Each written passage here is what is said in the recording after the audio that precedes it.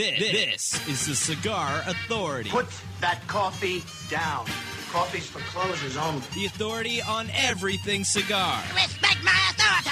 Who got the lighter? In and out of the cigar industry with your hosts, David Garofalo, I'm here from downtown. I'm here from Mitch and Murray. And I'm here on a mission of mercy. Mr. Jonathan, He's confident, smart, witty, dynamic, a monster. and Chuck Morrison. This is a hard job. So is working at McDonald's. It's time to light 'em up. It's time for the Cigar Authority. It's the Catalina wine mixer. It's about to get all stupid up in here! Light 'em up, light 'em up, light 'em up, everybody. April 5th, 2014, broadcasting live from Two Guys Smoke Shop in Salem, New Hampshire. And this week, Hollywood comes to the Cigar Authority. You might remember him in Private Benjamin with Goldie Hawn, or opposite Danny DeVito and Jack Nicholson in Hoffa. He loves cigars so much, he created his own brand called Ora Vivo. He is Armand Assante. Also, he was our first live guest on the Cigar Authority over 4 years ago, and he's back with his own cigar. Victor Vitale from Legacy Brands in his Tortuga brand. That's what's happening. Hollywood comes to the Cigar Authority. Welcome, everybody. You're listening to the Cigar Authority, the only radio show in the U.S. and, yes, the world that is always broadcast on location. This week featuring Armand Assante. And we're the only show that doesn't just allow smoking. We insist and demand that you light up along with us. You tune in at the Cigar Authority, where you can watch us live or catch the podcast on demand at any time. You find us on iTunes or YouTube, where you can set it and forget it. Just click the button, subscribe, and you're in like Flynn. I understand the highlight of his career right now. He's done a lot of things, red carpet, all kinds of stuff. But the Cigar Authority, he must be saying, I've reached it. I'm there. I have arrived. Or he's hanging his head in shame and saying, what the hell am I doing? And I'm going with that. What the hell happened? Why? You know why? Because he actually loves cigars. He is a cigar geek. He was picking my brain downstairs earlier. He was like, what's with this asylum thing? So this is just not a guy that said, let me attach my name to a cigar because I have a name and people know who I am from the movies and things like that. But no, a guy that loves cigars that much. And he sought out Victor Vitale, which I'm curious to ask him about that. He actually went and got Victor, not the other way around, and said, I want to come out with a cigar brand. How do I go about doing this? So it's interesting, and he had some nice things to say about Victor when he first came in here. I took him for a little tour of the store, and he said, no, I'm so happy I'm with him. So we'll see what happened with that. And his cigar that we have here, this is Ora Vivo, O-R-A-V-I-V-O. And there's actually two versions of this. The version with the black box, we'll call it. The packaging is black. And there's one that we have just for today, which is actually a blend that's very, very similar. I understand 5% more Ligero. The sizes are a little thinner. And this is a European version of it. And made only for Europe. But, Chuck, I'll come to you. Okay. This particular blend, I guess, is only made for Europe, and it's got a little more strength to it. So, because it's special, and today is special, we'll take the ribbon footband off it, and we'll begin to go through this process. It's time right now to cut our cigar. The official cutting is brought to you by our friends at Perdomo Cigars. Perdomo is the brand that, while all other cigar brands were raising prices, Perdomo cut out the federal S-chip tax and actually lowered them. Perdomo Cigars, they stand for quality, tradition, and excellence, and we'll cut just a little bit off the head of the cigar, above the shoulder, above the cap, not to cut too far down, and have the cigar unravel on us. A nice, beautiful, even cut, and we're going to go through. This is the Vortex. And the reason I picked the Vortex is we need a guarantee. We got Armand Assante on. We get one shot to get this right, and I had to make sure that the lighter was going to work 100%. And so this lighter has never, ever failed me. I wanted to make sure we had enough in case other people were with them. Big tank. It's got a big tank, triple jet, little dual action flip top, and it lights every single time. Triple jet, and this is the size we're using here is the Toro. It's kind of a thin Toro. And maybe a 6x50. I don't know. You think it's a 50? 50s look, all of a sudden, 50 ring gauge looks thin. Puny. Because of the big, thick cigars. And Armand couldn't help but notice the big, thick cigars that are all over the shelves. and that's what's selling. So what are you going to do? Only two types of cigars, my friends. Those that sell and those that don't. Amen. And right now, thick cigars are selling, so we're selling them. Who said that? Eric Newman. Eric Newman did say that. Did he say it? Well, it's the truth. That's what's happening out there. So, we get a call from Victor and says Armand has a cigar. We're rocking with it anyway. The regular line. We have a European version, and if you will accept Armand coming in your store for a few hours, we'll actually let you buy these cigars for that. What a silly right. question. And the answer was... Would you like to have a movie star in your store? No, yes. I'm good. Yeah, it's going to hurt my business. And right from the get-go, opening the doors this morning. It's a madhouse. People are coming in and shaking his hand, and he's very personable, and you think he must have heard the same questions and things asked a million times, and we're going to try to do the exact same thing when we have him on. I don't know. I asked out there on Facebook land and everything, anybody have any questions that I should ask, so we will not be coming them. Well, we could say boxers or briefs. I'm sure no one's asked him that. What if we find out that he goes commando? Yeah. Do we care? We're a guy cigar type thing, and do we just talk about cigars, or do we talk about Hollywood? And I don't know. I just didn't want to be that guy and ask these same stupid questions. It is tough. But I'll be honest with you, folks. I got nothing. I got things written down, but it's ask him about cigars, like what he likes. He's got to smoke smoke something smokes, besides how many he just smokes. Ora Vivo. I'm sure there's other brands that he's into. His first cigar. That'd be interesting. Yeah, I wonder if he's had problems on set, like we have problems lighting a cigar somewhere or something, and there's a lot of space in between times, in between takes and things like that. So he sits there, lights a cigar. How about his love scenes? He just got through done with a couple of cigars, and now it's time for a love scene. That's awesome. Do you have? I don't even think about that anymore. I mean, my wife will make out with me, and I must taste like an ashtray. She's probably used to it by now. By now, but that's not an easy thing. Yeah? I secretly will tell you, I dated a girl that smoked, and I used to like making out with her the most after she was smoking.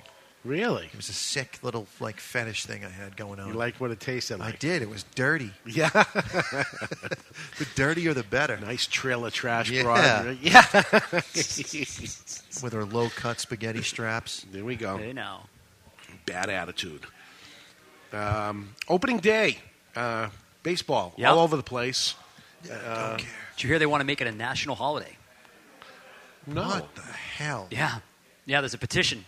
Ozzie Smith, some other Hall of Famers, some politicians have put together a petition to make opening day a national holiday. And if there's a petition to make that not happen, I want to sign that one. America's pastime.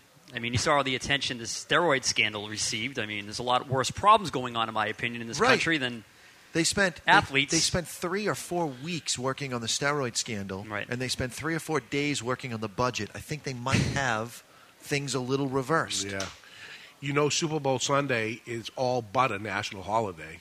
Yeah, it is a holiday. Yeah, no one has to work on Super Bowl Sunday. Well, it's a Sunday, but... Football is bigger than baseball, I think. Yes. Yeah. So why would baseball get a national holiday and not football? Because it's the American pastime. Although there's more Dominicans and Puerto Ricans and things like that playing American baseball than Americans, I would imagine. Yeah, true. Yep. I mean, they do what we used to do when I was a kid. They have pickup games in their neighborhoods, even in the United States. It doesn't cost anything to play. It's basically somebody's got a bat, somebody's got a ball, you got a game, right? Yep. Pretty much. You don't even really need a glove. The folks at Asylum, you bring an Asylum up, they opened their cigar bar in Detroit's Comerica Park? Yep, Comerica Park, yeah. Detroit Tigers opening up, renamed the what was once the Camacho Cigar Bar. Camacho was Christian Aroa selling out to Davidoff. Davidoff must have let it go, so Christian went with the Asylum Cigar Bar and opened it up, hosting a variety of blends at the bar. Co-founder Tom Lazuka said, "We're very excited about the opportunity to bring good cigars to the park and watch a good old-fashioned baseball game." Interesting. Features a full bar, beautiful wait staff, luxurious, comfortable couches, in premium cigars from the CLE Cigar Company. Being able to put the Asylum Cigar Bar on in the park for the opening game was important to them. It was christened opening day, March 31st. Christian Aroa was there along with Tom Lazuka, and supposedly a great time was had by everyone except the one thing that was missing at that park. After 15 years, Charlie Marouse, the opera-singing hot dog vendor, was fired before the game. Before the game? So apparently there was a guy there that would sell the hot dogs and sing opera style, hot dogs. And this is what he had done for 15 Probably years. He didn't sing it that well. No, probably much, much better. But he was thinking he probably did it worse. That was pretty good. Yeah. But this guy, 15 years of doing this, he was like a staple that was happening inside there. And why do you think he was let go? Oh, man. You have no idea about the story? Smoking a cigar. He was brushing up against women's chesticle region. Because he didn't like ketchup. And he criticized people who liked it. I'm with him. I knew you were. What we need to do is get a petition going to get that guy rehired and have ketchup fired. Ketchup on hot dogs. Ketchup is the devil. Come on. And he would have a problem with it, and he always let people know it when they said, he's got the package of mustard and relish, and he had ketchup, and somebody would say ketchup, and he'd go, really, man? You don't put ketchup on a hot dog. How do you feel? Well, yes, you do. You load the don't. thing. Yes, you Not do. with ketchup. You do ketchup. You do mustard. You do relish. Why don't you put mayonnaise on it and have special Nah, sauce you don't while wanna you're do at that. it? You could do some hot sauce, though. You don't put ketchup. You don't put ketchup on anything. Come on. No, ketchup is the devil. David? Not on a hot dog. Really? No. That's kid stuff. Oh, my God. Do you go naked on the hot dog? No, I go mustard and relish. I'll go mustard alone. I could go naked on a hot dog, nothing. But really, I got to have at least mustard on it. But ketchup is a no-no. It's very childish. It's childish. Yeah. It's weak. It's classic. It's weak sauce. Classic. That's what that is. Ketchup is weak sauce. Boys. That's what I think. Anyway, but this poor guy was actually fired because of it. Now That's discrimination. And I'll tell you, we got to let the freedom of speech thing go. We got to let people say what they want to say. Yeah. There's too much of this going on. People are being fired for opening their mouth saying stuff. It's in the news every day. What's he supposed to do? Let people put ketchup on a hot dog? Without saying anything? You got to say It's a public something. service announcement. You didn't know any better, Chuck. Now you know, and knowing is half the battle. Hey, listen. He It's can G.I. say it. Joe. He can say it. You can say it. That's fine. I'm not going to fire He you. can't. He got fired. He got fired. I'm wondering if there's anything that I could say to a customer about what they're buying that would get me fired. Well, I'm sure wondering. there is. If he bought the big 6x80 and you go, really, man? Would that get me fired? I wouldn't like that you said it because that's what the guy likes or something. I don't have to smoke it. I'll tell you this. Are ketchup sales that big for the Tigers? I mean, Well, they don't sell ketchup. It's a free condiment. He was That's doing them a what I favor.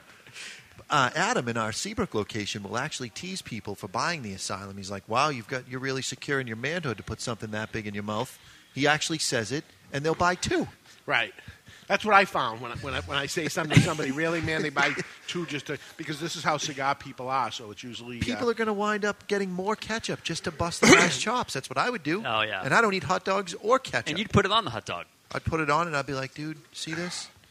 I don't know if I would. All right, we're smoking the Ora Vivo. This is the European version. This is the white box. If you ever see it anywhere, it's something for you to try. The regular black box. Not finding a dramatic difference in it, but from what Victor Vitale tells me is we have 5% more Ligero in it and a thinner ring gauge, which he says is giving a little more potency to it. I actually... It's like having a little bit of black pepper onto your salad. So you got a salad, and salad's good, and there's lots happening. There's no lettuce. There's no ketchup on the salad at all. Maybe just a touch of oil no and ketchup, vinegar. none. And then whatever you do. but Is there there's- any salad dressing that has ketchup in it? But there is. Really? French dressing is ketchup and mayonnaise for all Oh, intent and purposes. God. Just to let you know. But, yeah, disgusting. So you just add a little bit of black pepper to the mix, and then you've got the Ora Vivo white. With no ketchup. No ketchup. Or mayonnaise. None. None. Usually there's a flavor of the wheat. There we go. I was getting nervous there, Chuck. There we go. Hey, it's this time for American Classic History, brought to you by our friends at Alec Bradley American Classic Cigars. Ladies and gentlemen, let's get ready to rumble! You've heard of epic rap battle, and now it's time for the epic battle for this day in American Classic History. He's looking at you, kid. Featuring Mr. Jonathan It's in the hole! It's in the hole! versus Chuck, Game over, man. Game over. making mountains move, Morrison. Go ahead. Make my day. Brought to you by Alec Bradley's American Classic Cigars. Alec Bradley American Classic Cigars are affordably priced and inspired by cigars popular in America in the early part of the 20th century. Mild to medium bodied blends of specially aged Nicaraguan long filler tobaccos. Celebrate today with an Alec Bradley American Classic Cigar. Okay, you know how it works. It's the closest without going over. It's Mr. Jonathan versus Chuck Morrison for this day in American Classic History. Today, April 5th, and I believe it still goes over to Chuck. I'm on the biggest losing streak ever. Chuck Morrison. Sir. Today's birthday, Ruth Elizabeth Davis. Nothing. A.K.A. Betty Davis was an She's American got Betty actress. Davis eyes. She does. Television and theater, best known as the greatest female of all time. Born in Lowell, Massachusetts, she won an Academy Award for the Best Actress twice, the first person to accrue 10 Academy Award nominations, first woman to get a Lifetime Achievement Award for the American Film Institute. She's got Betty Davis eyes. She is Betty Davis. Born today, what year? Oh, man. All right, Betty Davis. Golden Girls, right? No. That's Betty White, you tool bag. I got nothing, you guys. I got nothing. You don't know who Betty Davis is? I don't. We have Armand Assante here, and you don't know who Betty Davis is. It's my ignorance, You brother. put the in loser. Yeah. So I'm just going to have to say 1929. 1929. I'm going to have to say 1930. 1930, you're both over. It's 1908. See what I did there? Mr. Jonathan. I see what you did. There you go. Gregory Peck. Today's Gregory Peck's birthday. Another American actor. See how I went there? We got an actor today, so I went with birthdays of American actors.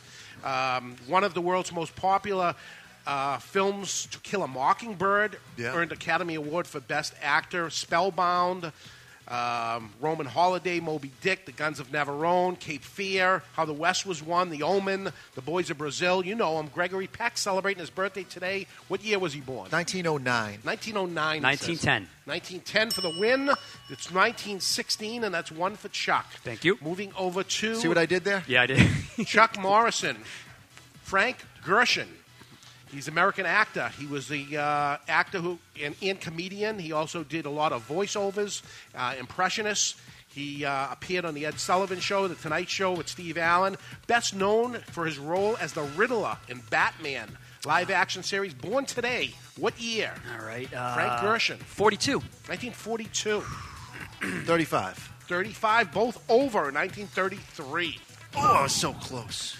Mr. By that Jonathan, much. today's the birthday of Colin Powell, retired four-star general for the U.S. Army. He was the 65th United States Secretary of State.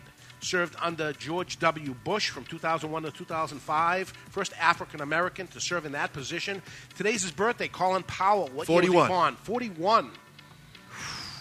42. 42, both over. 1937. Are you kidding me? My God, you guys, it's 1-0 so far. Chuck's got it. It's going over to Chuck. All right. Died this day. He died this day. Howard Hughes, American businessman, inventor, aerospace engineer, and filmmaker. Wealthiest man in the world at one time. Maverick film producer. Hughes gained promise in the 1920s for his big budget, controversial films like The Racket, Hell's Angels, Scarface, The Outlaw. He had the Spruce Goose, owned American Airlines. Hughes is remembered to be an eccentric behavior of his lifestyle, causing him to obscurity. And he died today. What year? 1980. 1980. I'm going to go 81 for the win, Alec. You're both over once Come again. on. 1976. So it's 1-0. I got one question left. It goes to Mr. Jonathan. Got nothing, kid. An exact will give you a win. Yes, it would. Nothing. A win will give you a tie. a loss will make you a bigger loser than you are right now. Died today. Died today, Mr. Jonathan. Kurt Cobain, American singer, songwriter, and guitarist. Nirvana. Fetal Matter. Murdered. Died today. Suicide. What year? 94. 2 points. Boom. 2 points. Never mess with a DJ when the chips are down. This day in American history brought to you by American Classic Cigars. Alec Bradley's American Classic Cigars. Celebrate today, April 5th, with an Alec Bradley American Classic Cigar. So Armand Assante is right here looking at us. I'm very nervous because he knows a good actor from a bad actor. He's looking and he knows this is a mess. He realizes how bad it is, but he's gonna put his best acting foot forward and make believe like he's enjoying himself to some degree. I'm going to go with that anyway. That's what I'm going with. Yeah? So let's go to break, and when we come back, Hollywood comes to the Cigar Authority. We'll be joined by a great actor. So great, he might even act like he's enjoying himself being here. That's how good he is. He was Gaudy. He was Mike Hammer. He was Napoleon. He is Armand Assante. He's coming up next, right here on the Cigar Authority. You're listening to the Cigar Authority on the United Cigar Retailers Radio Network.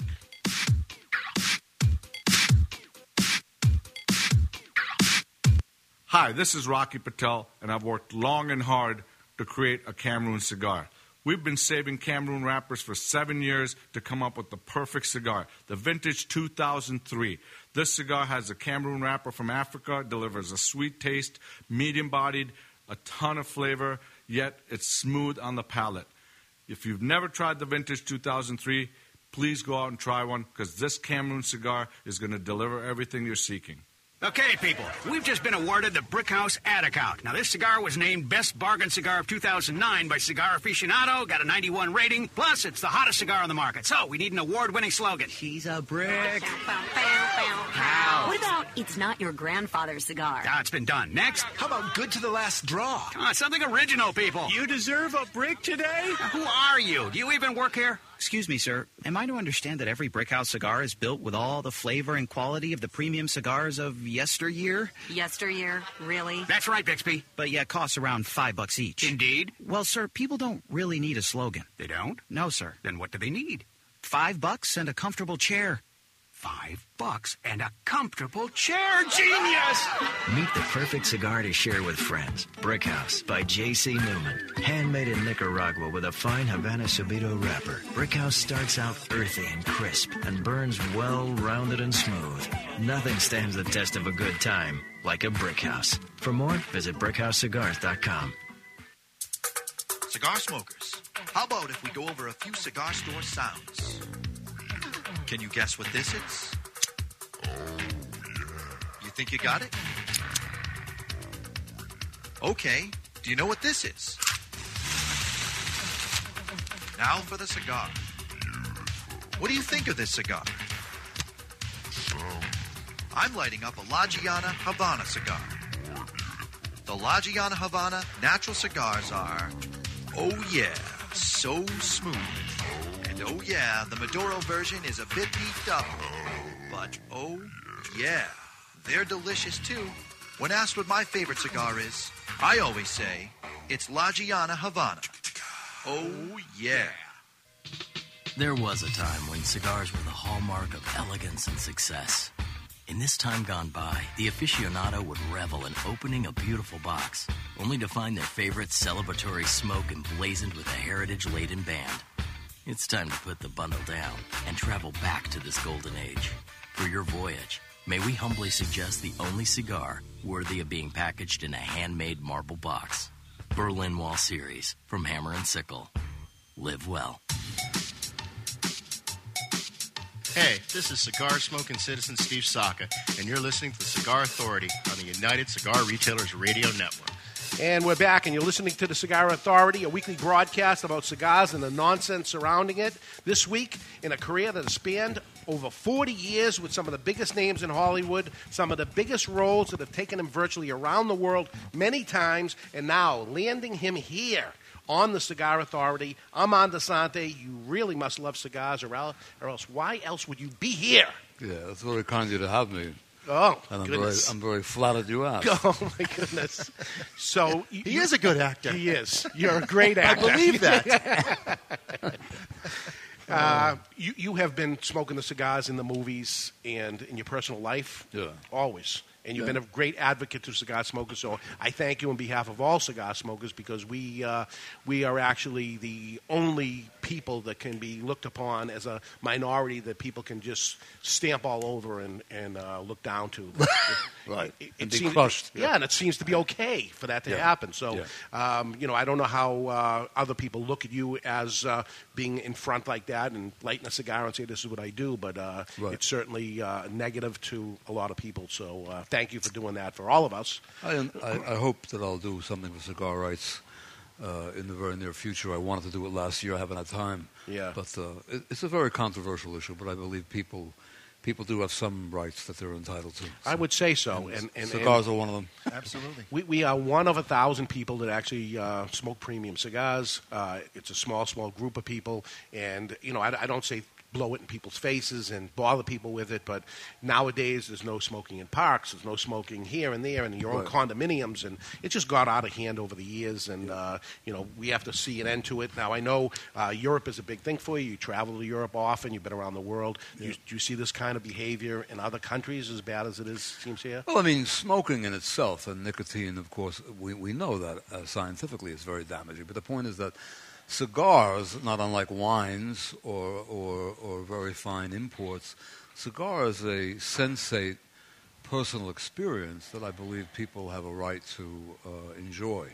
So I mean, a cigar, if you understand tobacco and understand acquire a taste for great tobacco and great blends, it's a very personal and thoughtful thing to do, loved by people since time immemorial. So it's contemplative. Yes. Yeah, get with it. Get with it. Get with it. So, how long have you been smoking cigars? When did you start enjoying this? I've probably been smoking cigars since about the mid-'80s.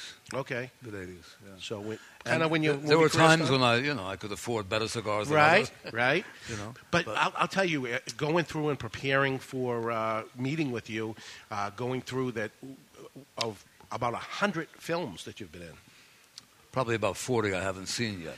Which you were saying earlier today, and we were talking about it before the show started, that, some of the movies you're just not happy with. It's a living. It's a hard living to if you hitch on for your lifetime. It's a very, I wouldn't recommend it.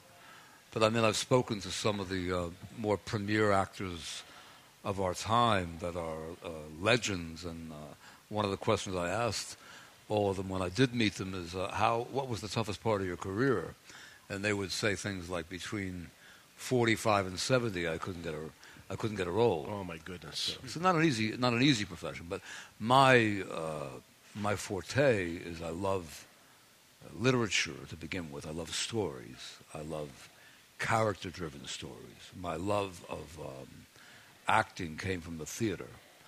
I was in the theater for 10 years before I made a film. And I worked on playwrights such as O'Neill, Williams, Shakespeare. So many wonderful playwrights and really good writing. I tried for years to find that in the industry. It's not something simple to find, but I have a motto that if it's not on the page, it's not on the stage. Yeah. So, I really do. I've nurtured authors. I've worked with authors and directors. I work very closely with directors, writers, and producers on projects. But writing is the essential key. And if they wrote crap for you, you're going to deliver the crap that they produce. If it's a job and you have to have a job, you got to do the job. But the point is that I think all serious actors, one of the dilemmas of being an actor is finding the material. You're right. And do things cross your path that you say, no, I'm not going to have anything to do with this? I'm not even interested in that role? I had a couple of things that I passed up that went on to be successful, but at the moment when they were offered me, I really thought that the scripts didn't merit the trip. But the truth of the matter is that in any field, no matter what you do, if you do it for your lifetime. It's not something that is not cyclical. Everything in life is cyclical, and there are periods in your life where you can stumble upon or come upon tremendous opportunities of great material, and there are others where there's a level of mediocrity you can't believe it. I mean, I personally feel that in the world we're in today, we're in a very over-informationalized society, and we're not necessarily seeing great writing and ending up on screen. I mean, oddly enough, believe me, this year alone, I was very surprised at how good the films were. It was a remarkable slate of films. But the point is that for many years, and often you see the studios now, they're not opting to make great material. They'll buy it. Yeah. But they're not making it. Right. So it's I was very lucky in my life in that I did, like I said earlier, I was very lucky in that I worked with some incredible playwrights, directors, and actors, and producers, and it was those people that really, in a way, gave me the platform, in a way, to be an actor. Good. I owe it to them. You do nothing in life alone. Downstairs, I noticed lots of people came in and they were very starstruck. Movie star here at a cigar shop. Some people didn't even know that you were coming. They saw it on the sign and they came in, and there he is, right there, the man himself. Have you ever experienced that yourself, where you're going onto a set and there is the actor that you've idolized, or is there someone that has hit that degree that has made you starstruck as you're about to take a job? Oh, I was very lucky in my life. I work with phenomenally gifted people like Anthony Quinn, Rod Steiger, Jack Nicholson, Gerard Depardieu, Sophia Loren, Goldie Hawn. I was very lucky in my life to even not only share the screen, but just share a few moments with those people. And you learned from them, working with them?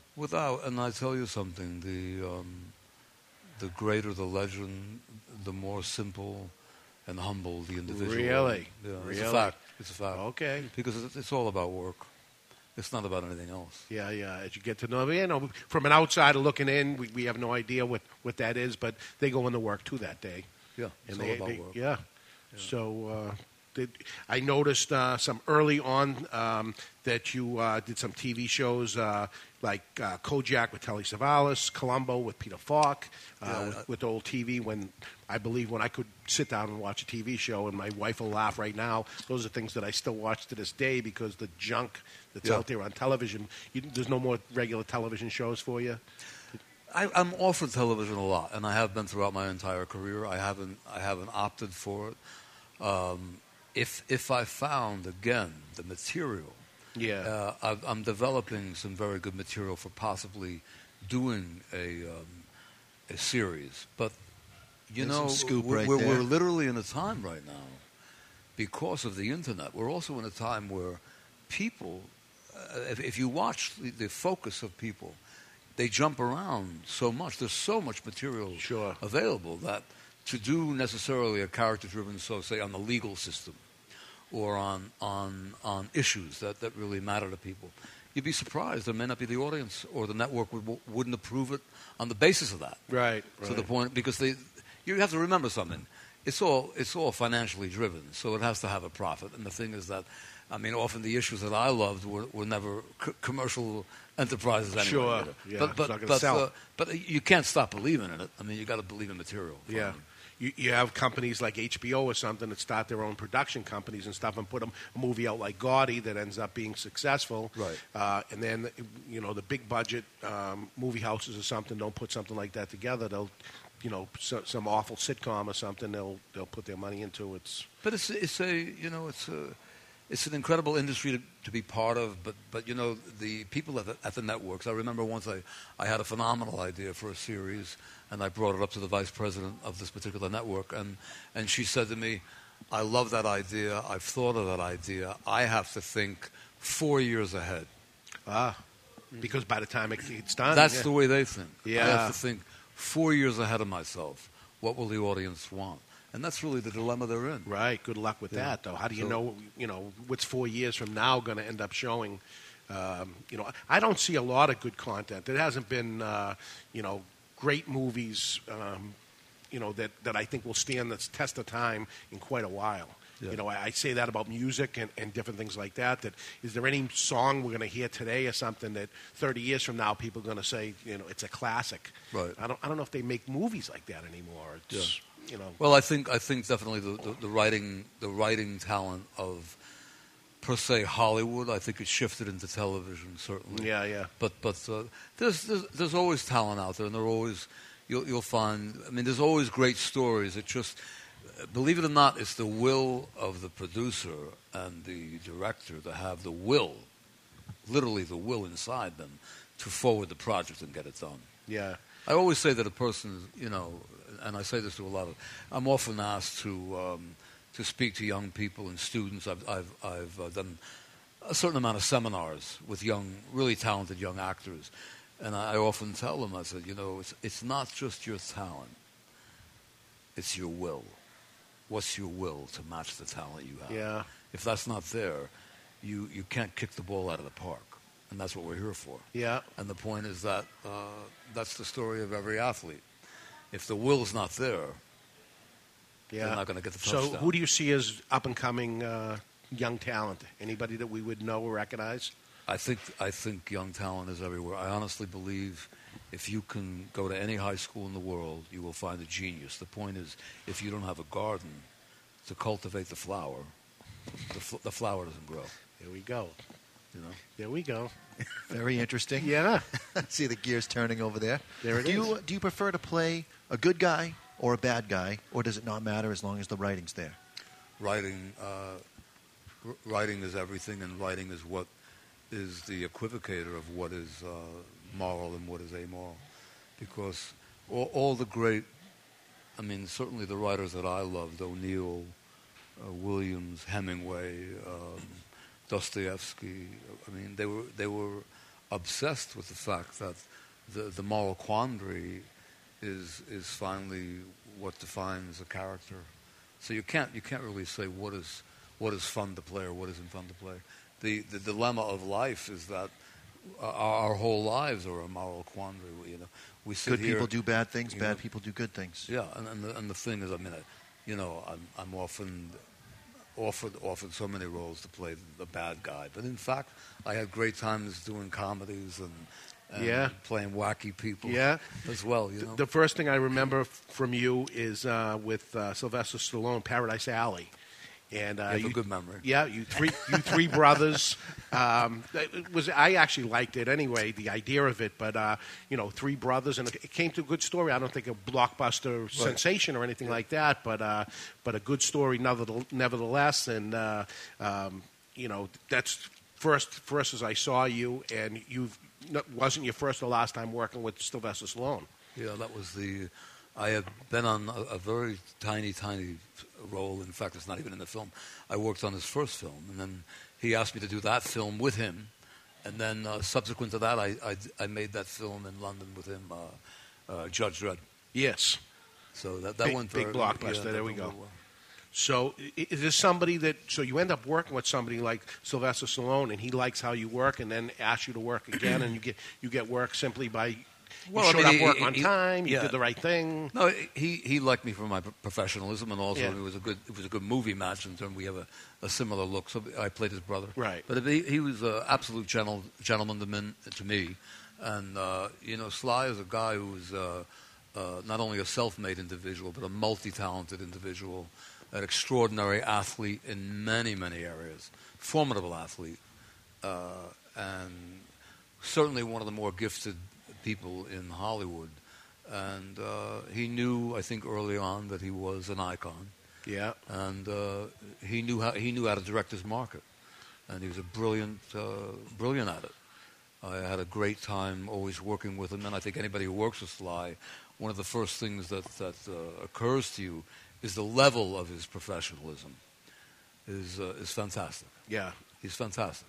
Now, speaking of professional, great human being, and often, I think, misrepresented by the media. Wonderful human being, extraordinarily intelligent. I would say person. The media looks at him as being a dumb guy, but certainly brilliant. Quite the opposite. Right. Brilliant guy. Opposite. What do you got? Speaking of work ethic, it's no coincidence that you value work ethic, and you end up partnering up with Victor Vitale. How did that relationship come about? You know, I was asked for years if I would lend my name to a cigar, and I always said no. And I thought, in terms of branding and marketing, if I want my name on something, I wanted to be part of the creation of that product. And Victor came to me through a very well-known cigar marketing and distribution guy named Gary Machoni out of Chicago. And he said, "Did you ever consider doing a cigar?" I said, "I would if I had the blend and the blender."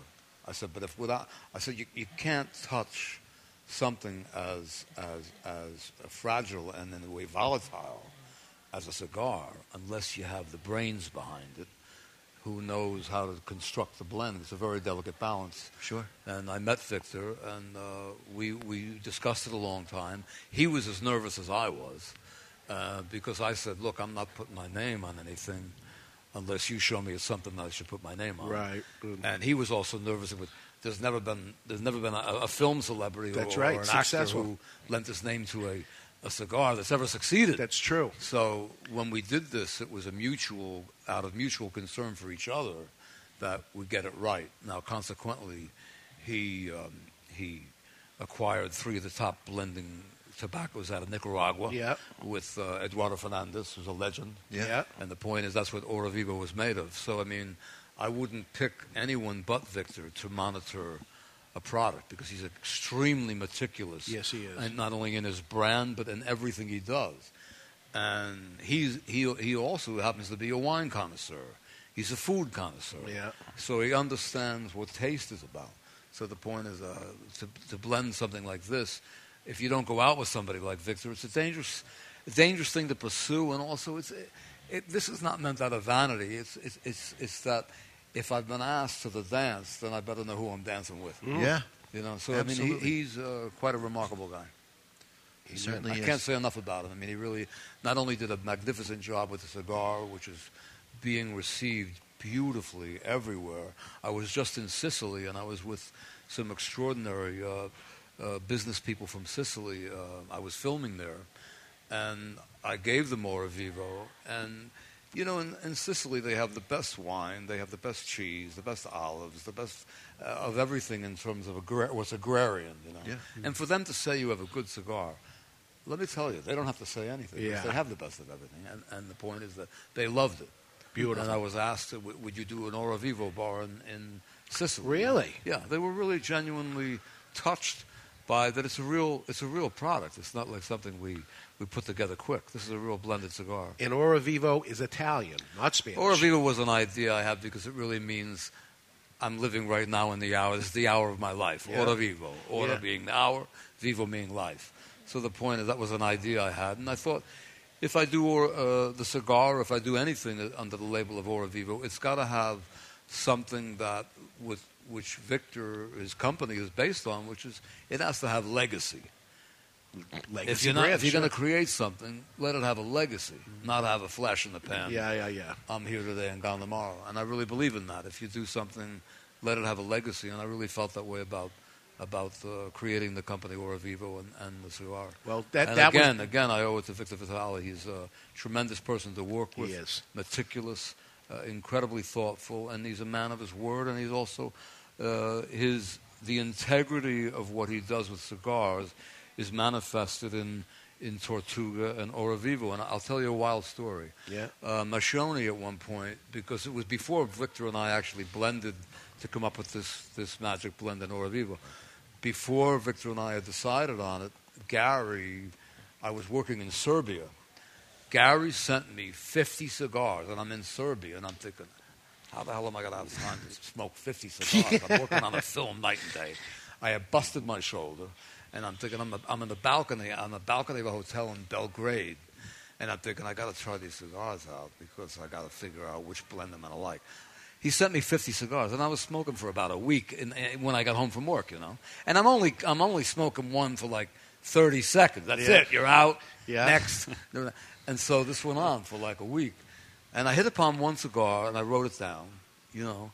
I think I wrote down 3 cigars. The first one that I liked was a cigar called the Tortuga. I didn't even know that it was Victor Cigar. So nice. So you had the same palate I as said him. to Gary, I said, yeah, like that. I don't know who made that cigar, the Tortuga. He said, that's the guy I'm telling you about. No kidding. That's awesome. So there it is. It really was funny the way it worked. That I actually really loved the Tortuga, and this is out of a lot of blends. Okay. You So know? you have the same palate as and that he was does. before Victor came to my house with the tobacco, and I'm telling you, he brought in 50 different green blends before we decided on narrowed down what could work as Ora Vivo. So it was a really extraordinary experience to work with him. I'm going to tell you the difference between every other celebrity that came out with a cigar and you is they didn't go through that process. They said, this is what the packaging looks like. It looks fine to me. Go with it. That was it. Every single one of them, and that's doomed to failure because it doesn't matter what the package says. Right. It's all in the cigar itself. That's right. It's the whole thing. Yeah. But that's what's missed every single time. I've been in 29 years in the cigar business. I saw them all come and go as it happened, and every single time they had no idea. And just hearing the things that you're saying that you went through that process, without it, you have nothing. Yeah. You're a chef And it's a that big- never saw the ingredients. Exactly. Right. And So- it's a big compliment because one of the things that Victor and I decided upon, and it was important to me because I've loved cigars, but I'm not a fanatic. I mean, when I was, when I really made serious money, I used to smoke Hoya de Monterreys, I mean, and they were magnificent cigars. But the point is that one of the things I wanted to do with Victor, I said, I don't want a cigar that assaults an individual because cigars can be very assaulting. Yeah, some of them. On your palate, Yeah. you know? You're I one said- and done, and you can't smoke another. I said, I want a cigar that a woman would love. How do you do that? And that's really the kind of template we used in the design of the blend of Ora Vivo. It's a very, very soft. It's soft on your palate, and it grows on your palate. But in 2 hours, it's gone. And that's what I want. I didn't want something that stays with you the whole day. Yeah. Because I don't care for that in a blend. Speaking of women, I can't help but notice. Listen, I'm in the store every single day. We have a small percentage of women that come in the store day after day, but today is very, very different. The majority of people coming in here is women today, and you've been that sex symbol. I can't even imagine what you promised them. Yes, God. I promised them you would be here. Is all I promised. Are you going to keep that promise? But obviously not. Your pants are still on. GQ, yeah, right. GQ magazine. You've been in love scenes with the most beautiful women in the world. I mean, very lucky guy. I'll say. How does that work I assume that you smoke cigars on the regular. Do you smoke on the set? And then do you think about, okay, I got a love scene coming up in an hour and a half, so I'm going to not smoke a cigar, or I'm going to, and whatever happens. Believe it or not, I don't smoke when I work, but when I have a very difficult problem in anything, whether it's a script or an idea, or I'm studying a lot, alone, I'll smoke more than usual. I'm not a guy who's addicted to tobacco or anything. I never have been. But when I'm working on a problem, especially when I'm working on a very difficult script, I will tend to smoke more than normal. But I don't make it a habit of smoking on the set or smoking around people. I just stay in my studio and study, and it's the way I slow down. I mean, I think cigars for every individual is a different process. Yeah. For me, it's a way to slow down my mind, and just, in a way, contemplate and think. As an actor, it's pretty lonely type one, by yourself type of thing. Well, I mean, I thank God in my career I worked with a couple of people who were my mentors for many, many years, brilliant people. But a lot of people don't understand that acting. As one man told me when I was 17, he said, "You understand that acting is homework." It really is. Yeah. It's all in the homework. I mean, it's all in what the individual wants to do with it. And if you don't do the homework, it's an even more difficult process. Yeah, and working with the type of caliber people you were working with, I mean, you would have been one and done off the air if you didn't know your lines and you're holding everything up. It's a money thing, right? If you're not prepared and ready to go. But it's also to embody. In other words, what I call when you put a story into your DNA. When you put it into your DNA, then that's a lot of homework. And I think that the best of the best do that, and they know that. Yeah, you become that character. You put it into your being. And so how long? You embody it. You embody it. So you're making Gotti. How long are you John Gotti for? Well, I mean, I prepared it meticulously for 3 or 4 months. I put on 50 pounds. I did everything I could to embody what I could discern from the many transcripts that I listened to and read, and the lawyers that I met. I did everything I could to do my homework. But the point is that that's really what it's about. It's about no matter what role you do, it's finally is how much study did you put into the idea. You had to gain 50 pounds to do it. Well, I did it for that reason because he was about 210. And I went up to 205, which was too much for my body. You weren't asked to do it? You said, I want to look more like him. Let me do this? It was very good for the role. It worked very well. Wow. That's dedication. I'll say. But the greats do that. That's what they have to do it and go over the top and to be able to do that. I look at the John Gotti movie, and I've seen films on John Gotti, but you are more like John Gotti than John Gotti, if that makes any sense. You seem more like... I never met him. Yeah. but you followed... It seems... You know more than me! Yeah. And then... I won't say you said it, though. There we go. And can you turn any character back on? You can become Napoleon. Boom, you're Napoleon. Yeah. I made people stand on apple boxes when I did that. Yeah. But no, I mean, when you do a role, it's a strange thing. But when you do a role for the time that you're working on it, you pretty much embody it, and then you let go of it. Yeah, you got to let go. You let go of it. Some of these people turn into that. I'm not an actor that goes home and takes it home with me. Okay. Well, when I do my work, it's so into my system that when I'm done with it, I'm done with it. Okay. You've had enough of that? Yeah, and also I think that it gets to be a little neurotic when you have to walk around 24 hours believing that you're doing something. I mean, finally, it is an art. Sure. I mean, or a craft, if you will. But the point is, it's storytelling. Yes. I have a cousin that's an Elvis impersonator, and before a big show, he goes out as Elvis, dressed in plain clothes, and is Elvis the night before. And this is part of his whole shtick. And then people will actually, I've seen him give out autographs. People know Elvis is dead, and they believe that he's Elvis because he believes he's Elvis the night before, and then he does his show and does his whole thing. Yeah. I don't know if he ever lets it go, though. He's a little crazy. He's more than a little, actually. Yeah. So what's coming up in the future from Armand Assante? I'm about to do a children's film, which I'm actually excited about, an adorable film called Kids vs. Monsters. It's really adorable. It's a very adorable film I'm going to do in Los Angeles. And I'm in a film now that was just released in all places of Serbia, which is the biggest film in Eastern Europe in probably in the last 50 years, which is the birth of the World Cup in European football. Yeah. Beautiful film. I mean, I will say it's an amazing film to watch. It's called Montevideo. See You in Montevideo. It's a beautiful film about the birth of the World Cup when, believe it or not, Uruguay, Brazil, the United States, and Serbia were the leading football teams in the world, and the playouts were in Montevideo, Uruguay, in 1930. And a lot of people don't realize that the U.S. at the time had European football teams, soccer, if you will, in almost every village in the United States.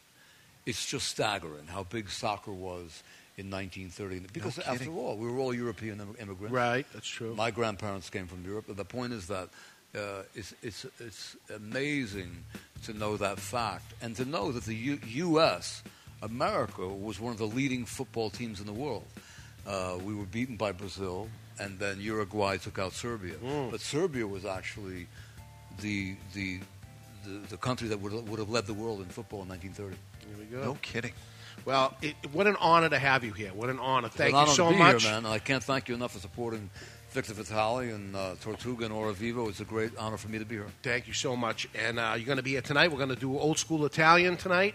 And we're going to have a good group of people here. So we're going to go to break, everybody. When we come back, we're going to chat with Victor Vitale, a young man that's been in the cigar business for a lot of years. He has his own brand. He's from Philly, back in Philly again, but he is a cigar celebrity for sure. We'll talk candidly with Victor Vitale. Victor Vitale and smoke his new Tortuga in cedar. We'll see what that's all about. We got Old Fart Freddy, Gentleman Chuck Morrison, and the Aging Room, and lots more coming up in just minutes. But it's Armand Assante, Hollywood actor here on the Cigar Authority.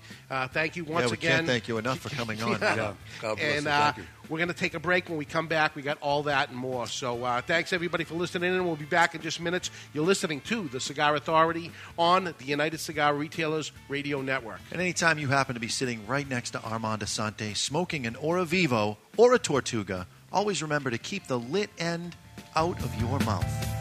Be right back.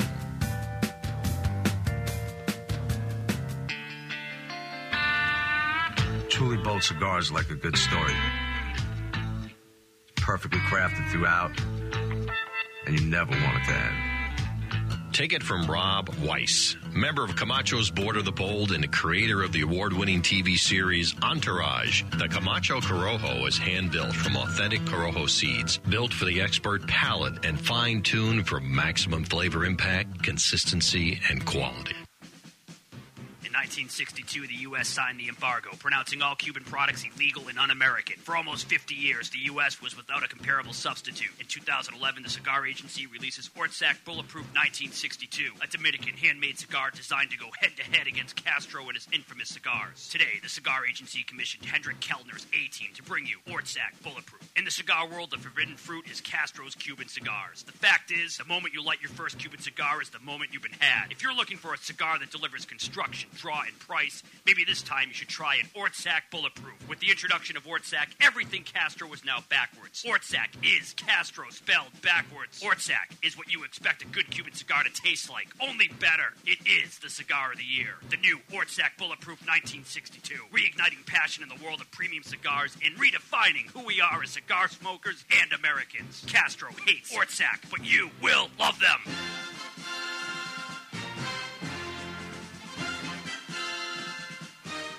All right, listen up. If you've been feeling stuck in life, unmotivated, procrastinating, and just flat out frustrated with the same old results and routines, consider this your wake-up call. The fact of the matter is you control your destiny, not your boss, your company, the government, or anyone else outside of yourself. With responsibility comes power. My name is Chuck Morrison, owner and founder of MakingMountainsMove.com. Since 2009, I've been helping ordinary people from around the globe achieve extraordinary results. Authors, app developers, business owners, speakers, trainers, coaches, all just ordinary people until they plugged into the Triple M movement. Now it's your turn. This is about unleashing your legacy. If you've ever had that calling, that burning desire to raise your game and start living life at a higher level, the wait is finally over. End the frustration. Crush the procrastination. Say goodbye to fear, doubt, and worry forever. Check out the fastest growing movement inside the personal development industry. Check out Making Mountains Move.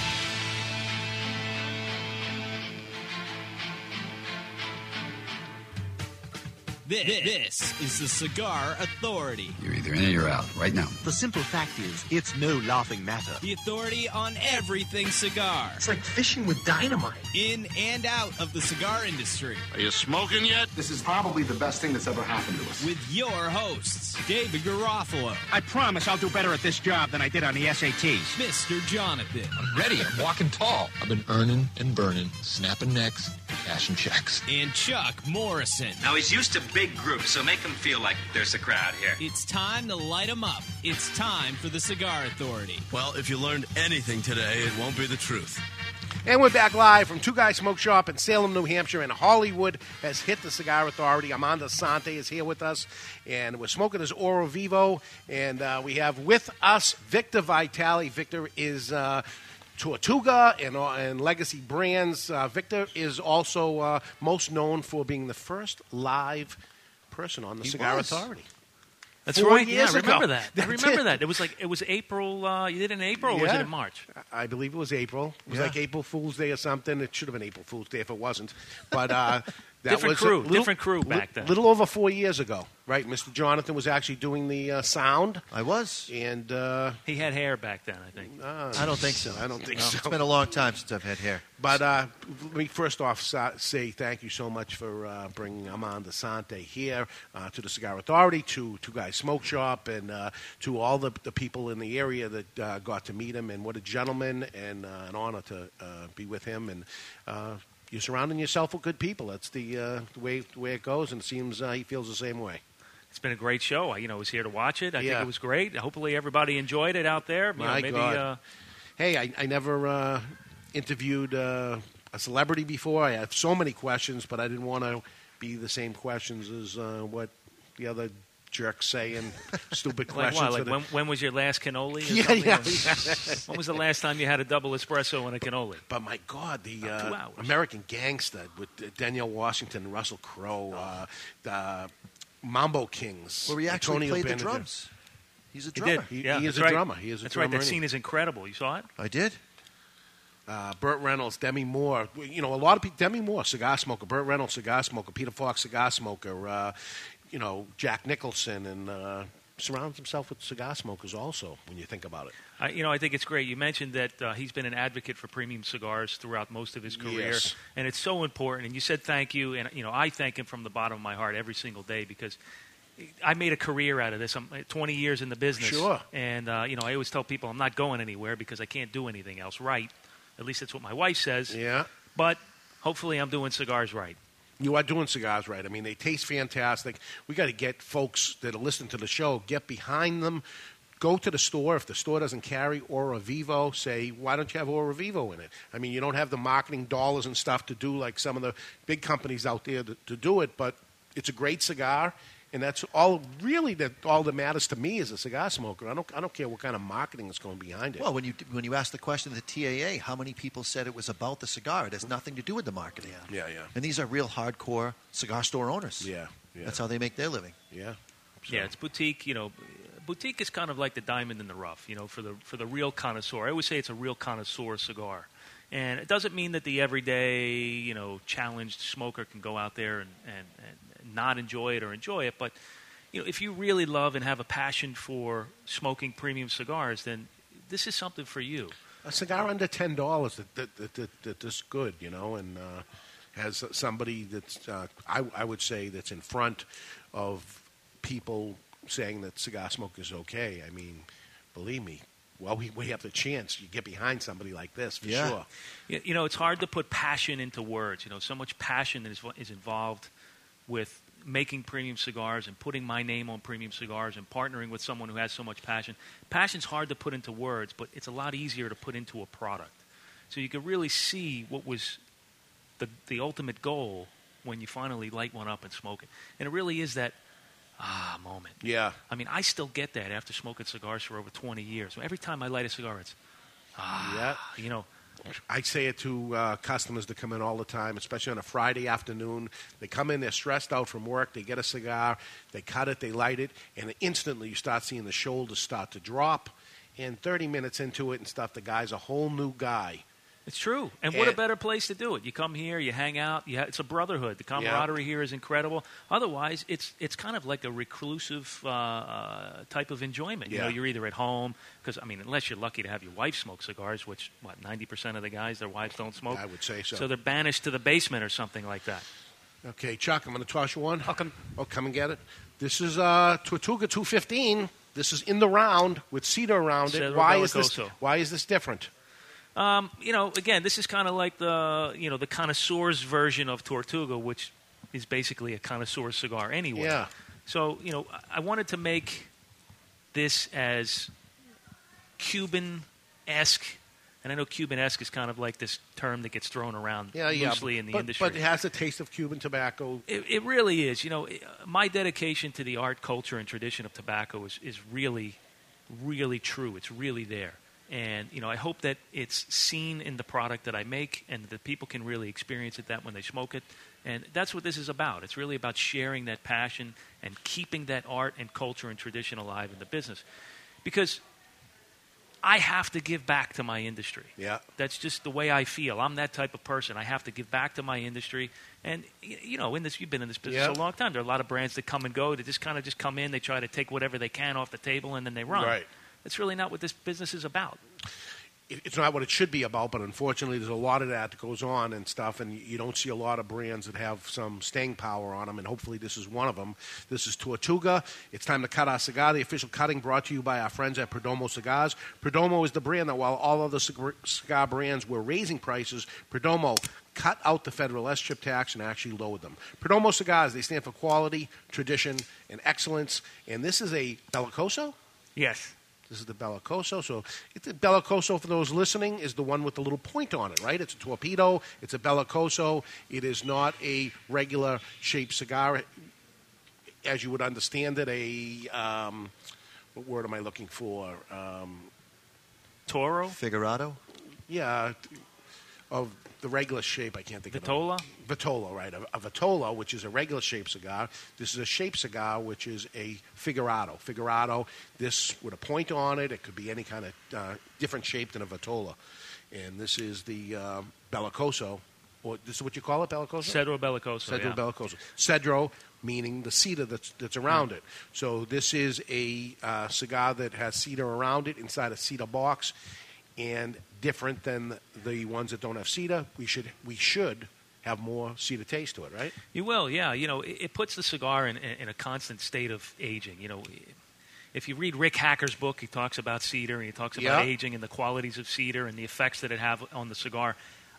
Lately, I've been missing that in cigars. It's something that I've really fell in love with back in the 90s when I started smoking cigars. That cedar quality used to be more prevalent in cigars. Some people aren't using cedar boxes anymore. That's right. They're running out of cedar, and people are using shortcuts and cardboard and lots of different things. So you put it in a cedar box, put cedar around it, so we'll see if we can have some of that flavor. I'm using the... we got the Vortex here. Vortex from And this is Vertigo. $15 lighter. And I needed a lighter that was guaranteed to light every single time. That had a big enough tank in case we decided we were going to smoke multiple cigars. I didn't know if you were going to call an audible, so I wanted to be prepared. This one's a guaranteed light. And there we go. So the regular Tortuga line, box pressed. Yes. And what would I taste different besides the cedar aspect to this than the... This one tastes rounder to me. Yeah. That's good. Yeah, it's a little rounder. I like that, actually.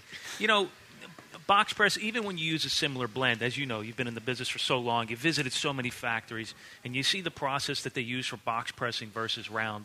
The blend essentially is the same, but in order to get a specific ring gauge, like this is a 54 ring gauge, so a 54 in a box press and a 54 in a round, it's going to have a different amount of tobacco in it. Sure.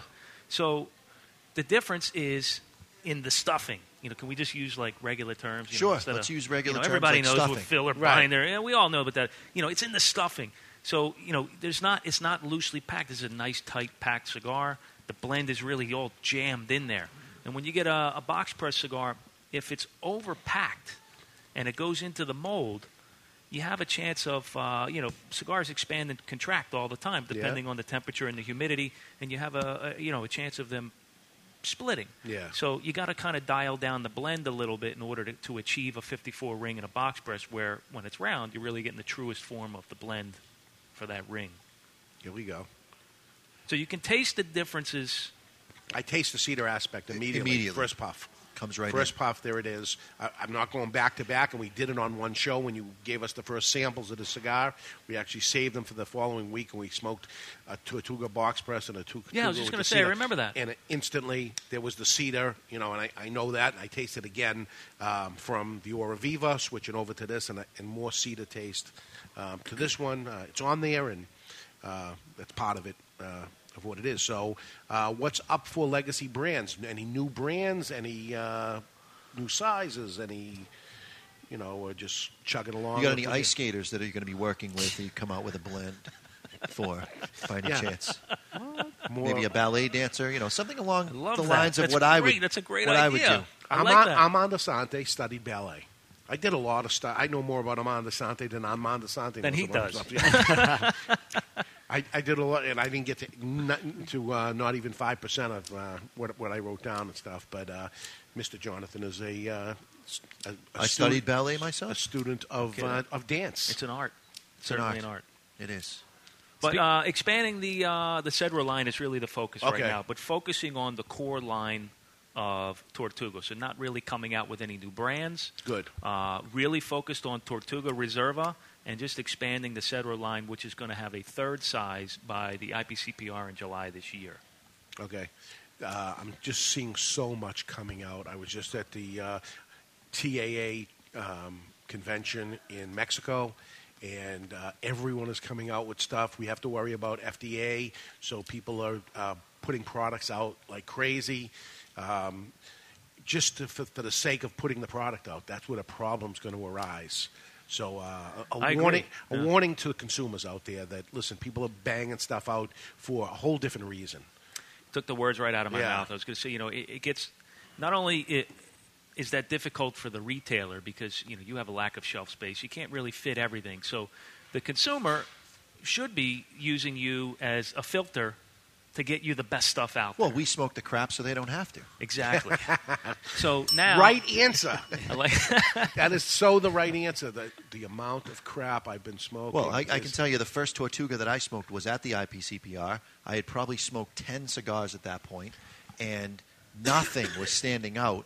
And you handed me the Tortuga, and it was like, finally, something that is good. Yeah. Okay, and even after 10 cigars, my palate should have been garbage. I could still taste it. There was complexity there. I could have done a Cigar Authority show right then on that cigar because there was enough going on it. The problem that's happening is the consumer is begging us as shop owners, oh, you're going to get in the new X, you're going to get in the new Y, you're going to get in the new Z. And I tasted it. And I don't want to badmouth anything, but we try to have the best of everything in that kind of category. So if you're looking at a full-bodied, medium-priced, whatever, geez, it fits in there a little bit, but it's not even close to what something else is. Cigars are so good right now that too many people are putting out crap. In order to be able to compete in this industry, you've got to be coming out with exceptional for the price point. Yeah. You can no longer be a $10 cigar at a $10 price point. You have to be a $15 cigar if you're going to charge $10. Right. You have to. Yeah. The competition is brutal out there. And the another thing is people coming into the market. It's a very, very low cost to get 100 boxes of cigars from some mediocre manufacturer out there to get made on a throw-together blend. It was very interesting, Armand saying that he went through the whole process.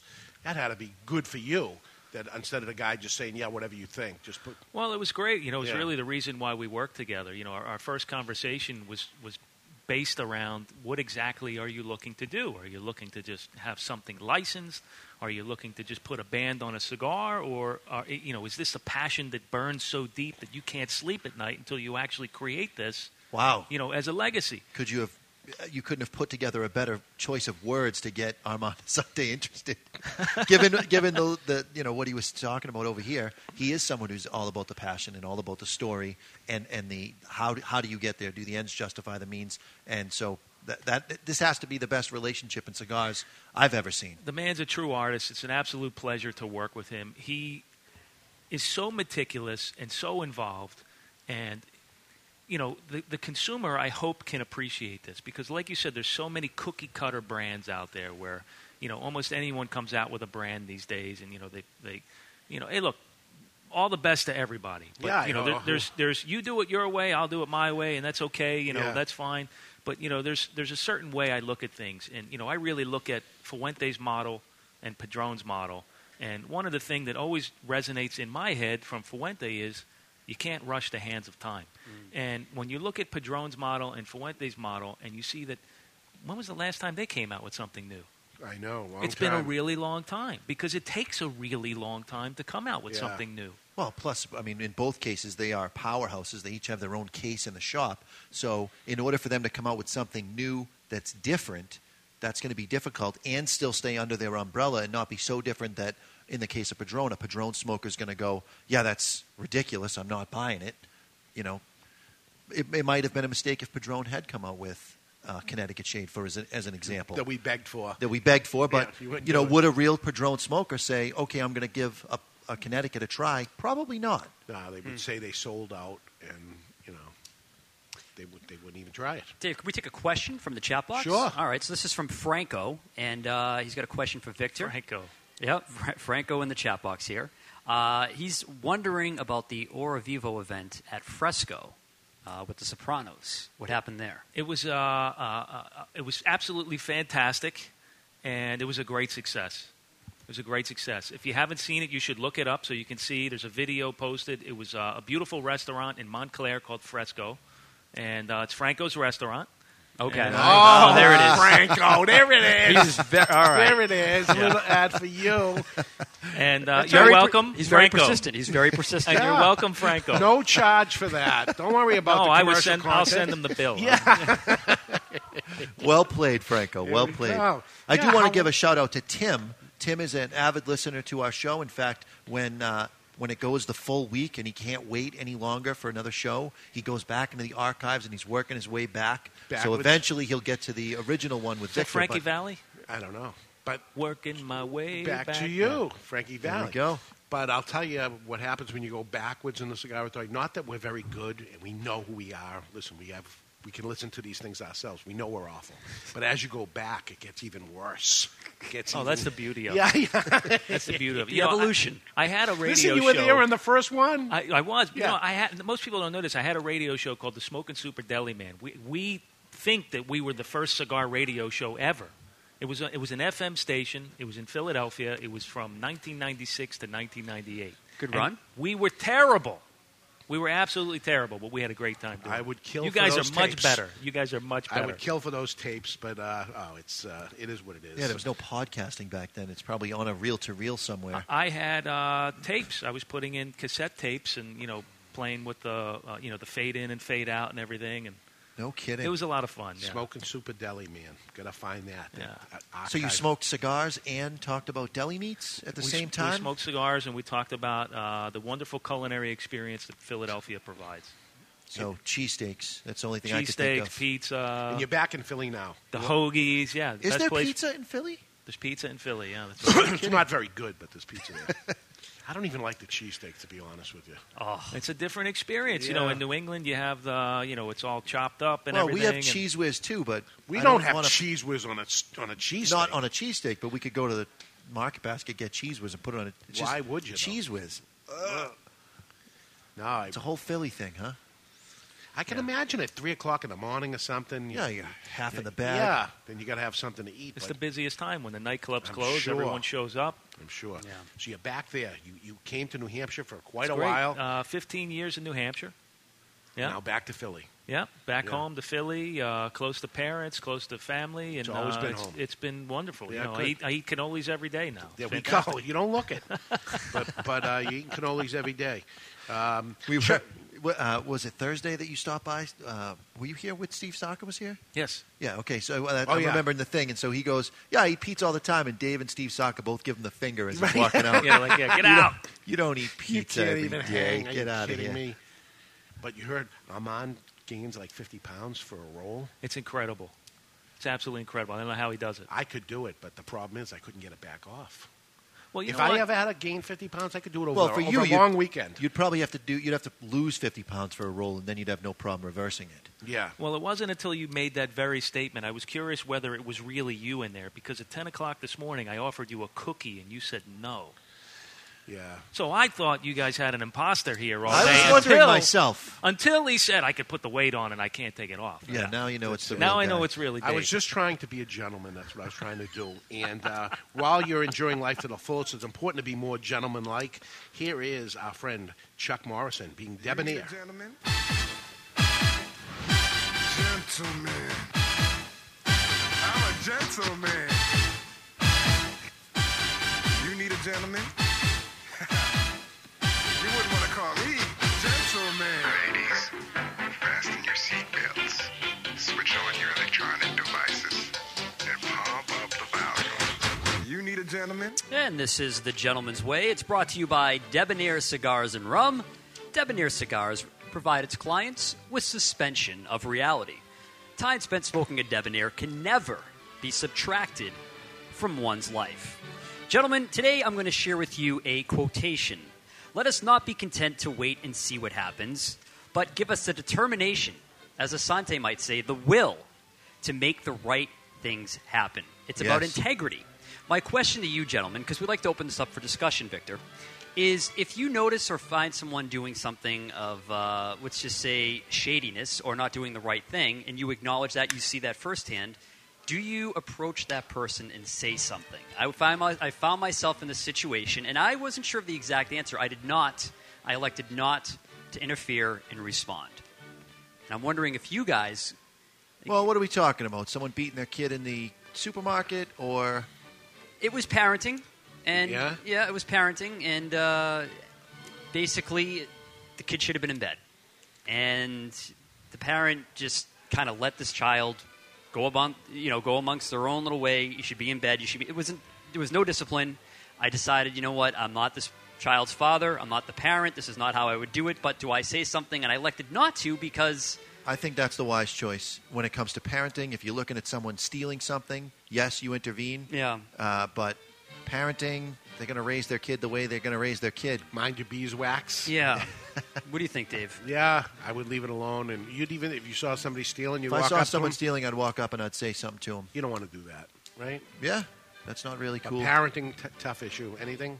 Well, I don't have any kids, so I know absolutely nothing. So I'll just I'll tell you a quick story. Whenever we were misbehaving and my parents were kind of like little lean on us, we always had my grandparents who were immigrants that were tough as nails, and they kind of stepped in and just scared the life out of us, and we just did whatever we were told. They show the parents, that's how you do it. Yeah, you got to hit the kids once in a while. Exactly I don't say you destroy them, but a backhander. Go to bed. Boom. That's how I grew up. Yeah, right.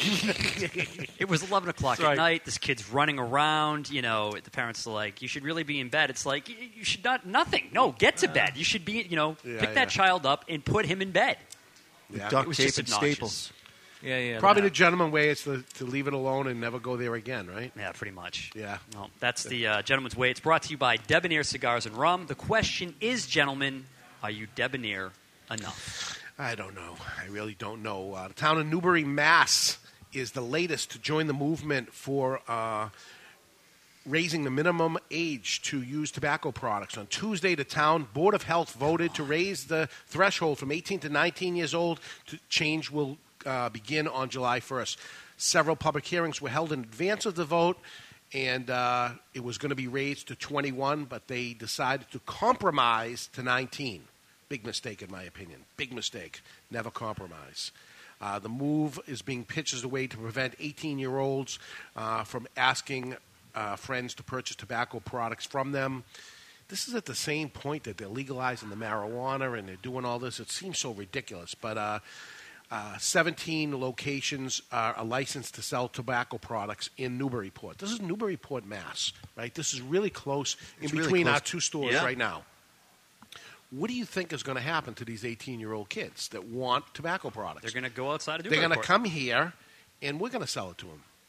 And all you did is hurt 17 poor retailers that are in Newburyport. And this is the Newburyport people that are putting this ban on. As they don't even have to come all the way here. They can go just right over the city border. And again... And these are kids that can die for their country. They can make the choice to enlist and go overseas and die for the country to fight for the very rights to use those tobacco products. And you're going to say to them, no, you're old enough to die for your country. Right. You're old enough to serve, but you're not old enough to smoke.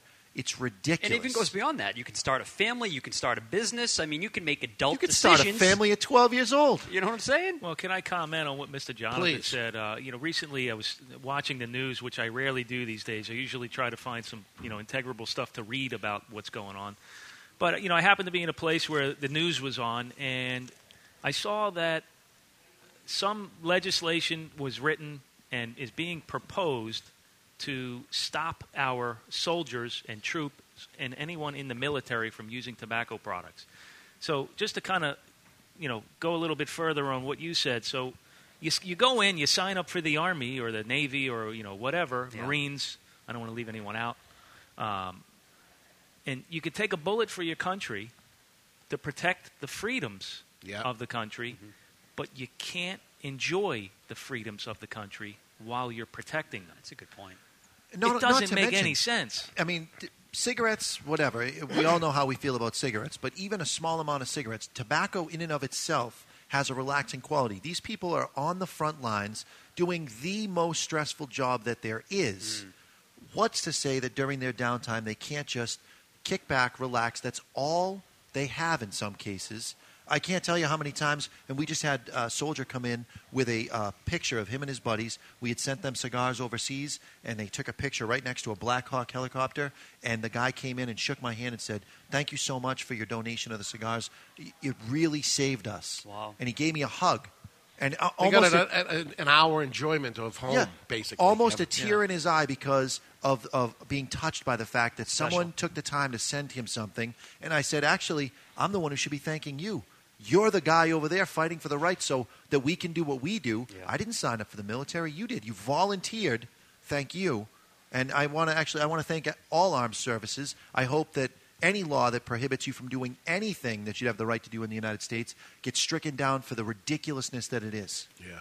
Amen. Amen. Yep. I agree. That's it. It's time for the social media segment brought to you by our friends at Recluse Cigars. The cigars that were built on social media. All Recluse cigars go through 8 fermentation cycles for a course of 2 full years to guarantee you balanced flavor. Try a Recluse cigar today. These are the best tweets I saw all week. A whoopee cushion filled with gravy adds a hilarious new dimension to a rather tiresome practical joke.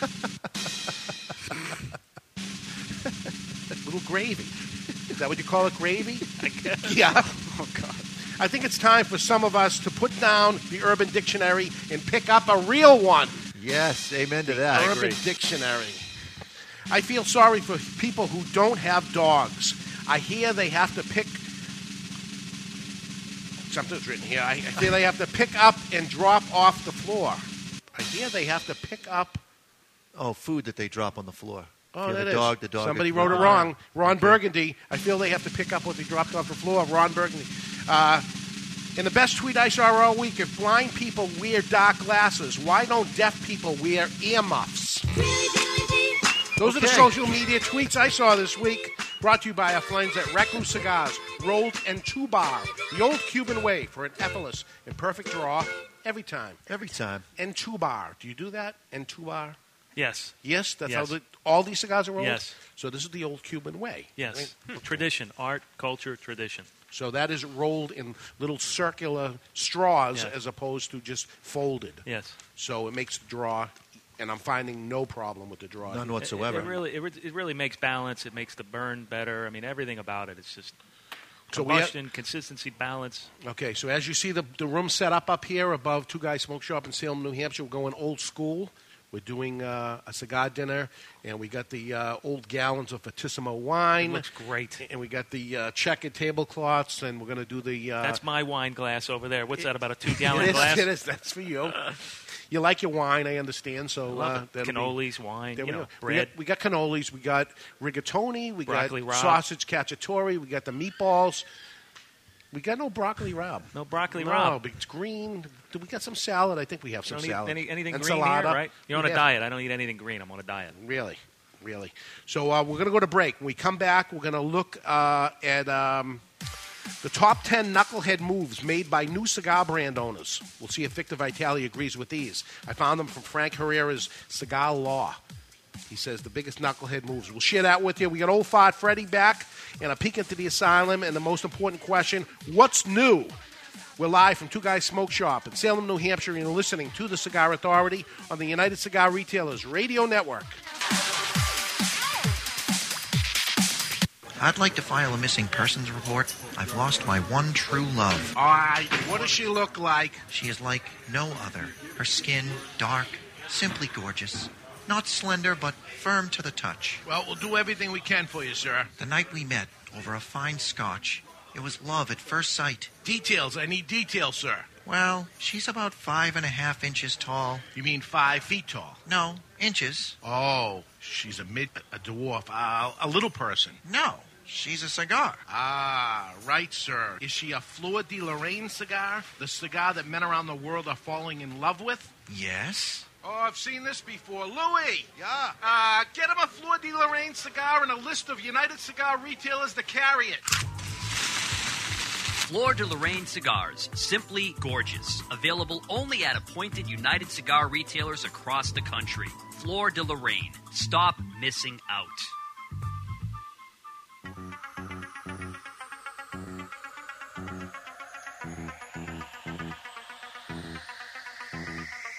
Mr. Jonathan, a shadowed figure spinning tunes on records that do not exist. Mr. Jonathan, a young cigar smoker on a crusade to champion the oldies, top 40, and yes, even country, with a host of DJs that operate above the mix. Mr. Jonathan is my dance instructor. Mr. Jonathan is my DJ. Mr. Jonathan is me. Mr. Jonathan is my DJ.com, your one-stop shop for everything DJ and sound production. Mr. Jonathan is my DJ.com. He reads the dictionary just for fun. He finds the minutia of tax preparation enthralling. Years ago, at an open mic night, he was paid just to leave. He is the only man to win a staring contest with the Statue of Liberty. He is so uninteresting to women, he was forced to open a cigar shop to sell to men. He's not even a legend in his own mind. He finds himself boring. His family barely pays attention to him, and his mother refers to him as, "Hey you." He is David Garofalo, the least interesting man in the cigar world. Not since Zino Davidoff has a cigar retailer had a brand named after him. The man himself may be a bore, but the cigar isn't. Garofalo is a premium handmade luxury cigar using U.S. shade wrapper and a blend of Nicaraguan fillers and binder. Complex and very interesting. Garofalo may be the most interesting cigar in the world. It once won a longest ash contest without even being lit. You don't light a Garofalo, it lights you. Its flavor expands on your palate faster than the universe. It has been said that this cigar would be phenomenal as a Maduro, except it's perfect as it is. I always smoke cigars, and when I do, I prefer Garofalo. Keep smoking Garofalo, my friends. Hey, Jack, I finally found a cigar magazine that I like. Really? What's it called? Cigar Journal. What's so great about Cigar Journal? Is it really different from the other magazines? It is. Cigar Journal is all about cigars. None of the nonsense you see in other magazines. Really? Yeah, it has stories, reviews, and the latest news about premium cigars. Is it a little newsletter? No, I think you'll be very impressed. Cigar Journal has beautiful images, a thick cover, and is strictly for the cigar enthusiast. They cover cigars in the U.S. and around the world and is printed right here in the USA. That sounds interesting. Where can I buy it? Cigar Journal is available at local cigar retailers and on the web at www.cigarjournal.co. That's cigarjournal.co. I'll sign up today. Get the f*** out of here with that shit right now. You're the one who gets off whacking people up, pal, not me. Yeah, you come crying to me about Louis de Bono. No, you're partner for years, not mine. I don't know the man. You wanted to whack him, you could press me. I said, do what you want. Same with Louis Melito. The same with Shabetta. Your own brother-in-law, for Christ's sakes. You probably just city under my flag using my name every step of the way. My name! Obviously, Napoleon, right? That's Armand Assante playing Napoleon. Yeah, apparently. No, that's playing Gotti right there. Great roles, great stuff. I watched so much of it, getting prepared for today and seeing a lot of the stuff that's there. And you're gonna whack somebody today? Was it I feel like prep I feel work? like sticking somebody. You got the guns everywhere. Yeah. We got little gun lighters we're giving out with little jet I flames love on those. them. Those are awesome. They work. They're good. I didn't even know they still made those. Oh, they make them. I have one. Mine is old. It's in a drawer somewhere. I light candles with it now. Here we go. I got to carry it. Hey, you think TSA will let me through with one of those? No. Yeah, I'm going with no. I was surprised. I was just in Mexico and I got some lighters. I threw in my shave kit and I got them through. So I was like the king in Mexico because I was the guy with a couple of lighters on me. They probably thought it was a nose hair treatment or something. Really? Yeah. I'll go with that. That's what you tell them. If they say, hey, what's this? Oh, it's for my nose hair. Right. So you know Willie Herrera? Yes. He does cigar law. He represents a lot of people in the cigar industry. He has tried his own cigar brands. Frank Herrera. Frank Herrera. Frank Herrera. On cigar law, I noticed that he put out a little blurb this week, and I said, who better to talk to than you about this, as I saw it. An insider's information on the 10 classic knucklehead moves made by new cigar brand owners in no particular order. I like the title. I like it. Yeah, so I want to see if you agree with some of what he wrote. Knucklehead really is an underused term. It's a good one. In my opinion. It's a good one. Hey, Mo, Larry, and Curly, did they coin that? I think they would say it was them. Yuck. Chuck, you know who they are, right? Of course. Okay. Yeah, I know. Just checking. I know Three Stooges. Right. All Yeah. All right. Golden Girls? No. Never going to let that down. Yeah. Betty Davis. We're going to call you Betty White from now on. All right. So they don't effectively research their brands, Still hot. vitola, sizes, names before launching, what leads to a weak brand and future trademark disputes. You know, I'm probably going to reference the 90s a lot, you know, if you're looking for some feedback Yeah. on this. Now, you remember in the 90s, I mean, everybody had a brand. Yeah. And it was just terrible chasing terrible. And I think we're right there again. And it was coined the era of Don Nobody. Dons, yeah. The Don Nobodies. Everybody came out with Don this, Don that, and they all took a dismal failure. And, you know, it's not, you know, and he knows this. This business. He knows because he's the lawyer fighting this sure, stuff. It's about tradition, and if you can't be involved in that, then you know you really need to rethink what you're doing. Yeah, they believe that their social media audience accounts to a large percentage of their customer base, or possibly their whole customer base. I am so unpopular on social media. You're the worst Facebook friend in the world. I'm the worst I Facebook tried friend in the tagging world. you today, and I couldn't even I'm the find worst. You know, you noticed the amount of effort I put into my response. Oh, my so it's just God. like you know the shoulder shrug that just says Yeah, I might have 1,000 unfriended words. you. I'm sorry. You know, Facebook friends, I love you, but you know, I'm not really Very on good. it. Yeah. And you know something? You get what you pay for. Social media is free. It's free advertising, and that's what you get most out of it. It's not very valuable. Yeah. Some of the manufacturers, oh yeah, I'm big on Facebook. You should take my brand. Yeah, I mean, I think you know, I'm on occasionally here and there, but it's not really my go-to-market strategy. So I understand what Frank's saying. Yeah. They open too many stores too quickly and are soon unable to provide the stores with the stock they need to stock. This, in turn, causes them to lose support from the first few stores that picked up the brand and set them out for unreliable, sketchy company.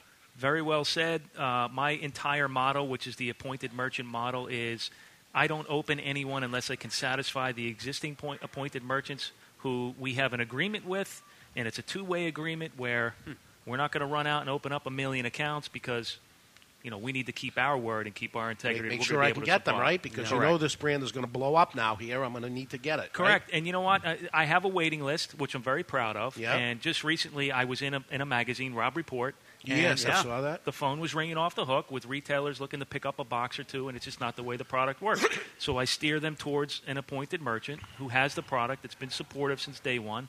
And when there is enough tobacco to make enough production to open up several new accounts, I will satisfy that. So another great point. There we go. And the next one, desperate, which is a big word right there because this is the problem in this industry. Desperate to open new stores, they will soon discover that they are chasing delinquent accounts. Very true. So you open up accounts that couldn't pay the bill in the first place, and now you're chasing money and your business itself. The back-end business, which people don't understand, but the back-end business Sure, is... the back-end business is very important. I mean, you know, look, I may be sounding a very blunt. I mean, there's probably a lot of new cigar brand owners out there that are probably getting offended by what I'm saying. But, you know, maybe it should be looked upon as a lesson to what Frank's saying and what I'm agreeing to, which is it's a marathon. It's not a sprint. That's right. So if you think you're going to come into the cigar business and get rich overnight, I'd love to sit down and listen, where this is coming from. Because Tell me how it's going to happen, which is going to lead us to, they think that attending the IPCPR trade show for the first, second, third, or fourth time will result in a wave of product orders for instant fame. How many years have you been at the IPCPR shows? Interesting point. 20 years, and you know, again, it's if you give back to the industry. If you give to the industry will give back to you. Reciprocity. Exactly. And if you honor the traditions of cigar making, then great things will happen. If you're just in to rush and grab as much as you can and get out like a smash and grab burglar, it's not going to happen. Not this industry for sure. Yeah. They believe that Cigar Aficionado gives a crap about them or soon will. Interesting point. You've never got any love from them. I don't know. It's hasn't happened yet. It's interesting. How are you not giving this a 95 rating? How are you not giving it to Tortuga? I appreciate you saying that. It's interesting. We actually met with Marvin about 3 or 4 months ago, and he absolutely loved the cigar. We smoked in his beautiful boardroom. I don't know if you've ever been there. Never. But the boardroom is absolutely beautiful. I mean, there's so much history there. We sat with Dave Savona, Marvin Shankin, really? Good. Andrew Nagy, Greg Matola. They were all there. And the history is just brilliant in that office. Armand was on the cover of Cigar Aficionado. 2008, October, I think it was October 2008. Yeah. So, how about a little love? How about a little help? I think that, here's what I think with respect to Aficionado and all the other magazines. They, just like everyone else who knows something in this industry, they may be just waiting to see if it's the real deal. Right. If it has legs. No one wants eggs on. No one wants egg on their face. They don't want to jump on. Hey, you know what? Let's go with these guys, and then 3 years, it goes away. So I have a lot of respect for that. What I can say is I've been doing it for 20 years. Yeah. I'm pretty sure I'm going to be around for another 20 or die trying. Right. So I can wait. It's a marathon. All right. They have no idea on what the price and flavor profile sweet spot should be to the competitiveness in the marketplace. It's a great point. If someone wants to be competitive in a certain category, and I have all these charts about what percentage of the market smokes full-bodied, mild, medium, dark cigars, light cigars, size, everything else. Right now, the best advice I can give to a small brand owner is that there's no monogamy in cigar smoking. Yeah. And if you're loyal to one brand, as much as I want you to smoke my brand every single day, you're missing out. There's so much down there. There's so many different things to try. It's like wine. You find what you like, and the brilliance that I hear from consumers all the time is I like Nicaragua cigars because I do the same thing with wine. I like Cabernet Sauvignon from Napa Valley. I'll try any brand that has that in wine. And the same with cigars. I smoke a lot of different cigars, mainly Nicaraguan tobacco because that's what I enjoy. Yeah. The bad mouthers in the industry that do not realize that this is a small industry with a wicked karma backlash. I like that karma. I believe in karma. I believe in positive energy, and it doesn't do you any good bad-mouthing competition ever in any business. It doesn't. Look, everyone's trying. Everyone's trying something. I like to believe the good in people. Sometimes that smacked me in the mouth. Maybe several times that smacked me in the mouth or kicked me in the ass. But again, some people are in it just for the smash and grab, and people are smart. They know what it is. They know who's doing it and who's not doing it. They hire knuckleheads. Here we go, knuckleheads again. Let's bring it back. As sales representatives that do more harm than good for their brand. You don't have to say anything. I know you long enough. It's a great point. I will say something. The talent that's in this industry is, it's kind of like baseball. You trade talent, right? And I understand that. It's hard to bring in new talent into this industry. But, with respect to what Frank's saying, there's knuckleheads in every industry. Yep. I think we have more of them. I just think we have more of them. Only because I know the industry too well. Anything on the list about comparing your cigar to Padron and then being sadly mistaken? No. Nice. Because I heard that more than I care to tell at the IPCPR. Everyone with a box press cigar said, this is a Padron at $5. Oh, God. Good luck no, it with isn't. That. That's like me saying I'm as good an actor as Armand Assante. There you go. And the last question I have, last note that he makes here, as to those without their own production system, they pay too much for their product from the factory. I think, in the cookie cutter aspect, I think that is very true. Because most people just want to own a brand, and they'll just do whatever it takes to get a brand as quickly as possible. They're getting a brand from a guy that gets a brand from a guy. Exactly. And at that point, the price and costs double up and triple. It's like everybody when they buy their first used car. They want the car so bad. It's the first one they test drove. As long as the radio works, that's all that the matters, salesman right? made such a good pitch, they will do anything, including pay any interest rate, for that particular car. It's the same concept. It's a rush in. All right, it's time to go into the aging room with Old Fart Freddy. If he's ready, here comes Old Fart Freddy. It's time to step into the aging room. Sometimes aging makes a great cigar even better, just like aging room cigars. They're made in small batches from rare and limited 100% Dominican tobaccos. And here in our aging room is Old Fart Freddy.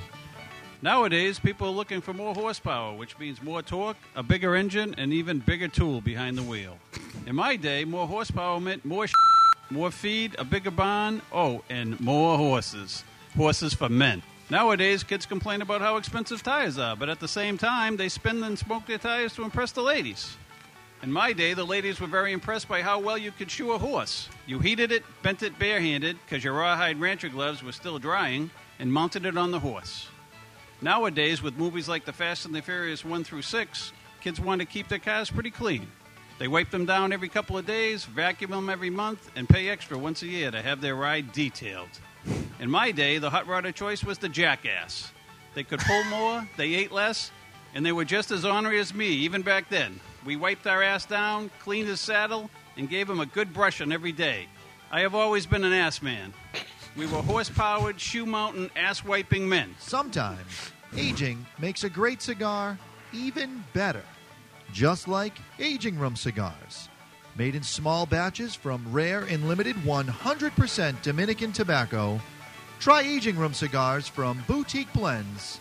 Some things are better aged, some are not. I couldn't hold out anymore. I just love horses, okay? What can I say? Always have, always will. What's the problem?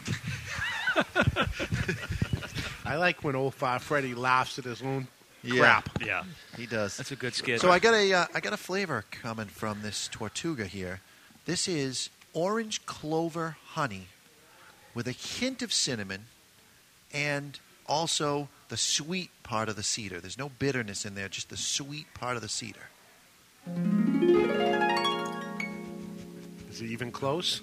It's brilliant. It's brilliant. It's amazing because he's right. That's the best compliment I've heard all day. Yeah. Thank you. Because he's so right on with that. Well, you know, it's interesting what people taste. The palate is like a fingerprint, and everyone's different. And, it's really nice. Can I put that in the ad or something? Please do. Because that's exactly what it is. Now I can taste nothing but that. So someone reached out to us. His name is Gordon. And he's from Canada. We're big in Canada. We're huge in Canada. I like Canada. Maple leaves. I also listen to your show from Canada, like Rudy, but often get a few weeks behind because I save them up and listen while on my mail route, and it helps keep me from getting bored while trudging through the snow for some days up to 6 hours at a time. I love you guys and look forward to each episode. Thank you for standing up for smokers' rights, and if you don't, Canada is the example of where cigar retailers will be headed. Britain is getting even worse. Wow. And maybe you need to draw people's attention to the horrible taxes that they face there. It's bad. Very bad. It's 100% tax there, right? Are you out of the country? Ridiculous. Not in Canada. No. But Germany, France, Italy, and Norway. And because there's Cuban cigars in all those other countries, it seems like they're taking well to Nicaraguan tobacco especially. Yeah, I mean, the market is tough because it's 80% Cuban. But people, again, want variety. Yeah. They want to try different things. And, the offerings that are making it there, that are getting through the distributorships and making it to the shelves have been filtered, like you guys were talking about. And when it's done right, they're successful. Yeah. The thing I'm seeing in the European market is the European market is looking at blended everything. They want blended scotches. They want blended cigars, where a Cuban cigar is a puro. It's all pure, pure the same thing. That I think the intrigueness of smoking and tasting things that are blended seems to be hot right now in those countries. So I'm a big Johnny Walker fan, and it's a blend. Yeah. Single malts were all the rage about 10 years ago. You remember all the cigar dinners we used to do? Everything was single malt this, single malt that. Right. And, I was always like in the corner. I'm like, geez, I really like blends. I mean, with all due respect to single malt, right. The blend was just always... Yeah, I think, like an actor, I think you might be 3-4 years ahead of yourself. There you go. because that's what it seems where it's going anyway. That's what I'm hearing from our friends over in Europe, that all of a sudden, listen, a couple of years ago it was almost 100%. So you're saying 80% Cuban over there. It was almost 100%. So it's coming along. What else you got, Mr. Jonathan? We need to step into the aging room. Okay. I'm not the aging room. I'm sorry, the asylum. Take a step into the asylum. Let's do it. They're coming to take me away, ha-ha. They're coming to take me away, ho-ho, hee-hee, ha-ha. To the funny farm where life is beautiful all the time. And I'll be happy to see those nice young men in Napoleon their white Bonaparte. coats, and they're coming to take me away, ha-ha. It's time for news from the insane asylum.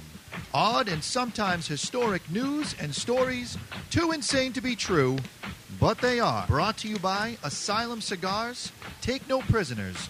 Truly flavorful, medium-bodied cigars with sizes ranging from 4x44 to the absolutely insane 6x80. That's right. That's Asylum. The date was November 7th, 1874. The article was printed in the American Medical Weekly, and it recounts the story of a Confederate field surgeon who dressed the wound of a soldier injured by a bullet that had entered the soldier's leg.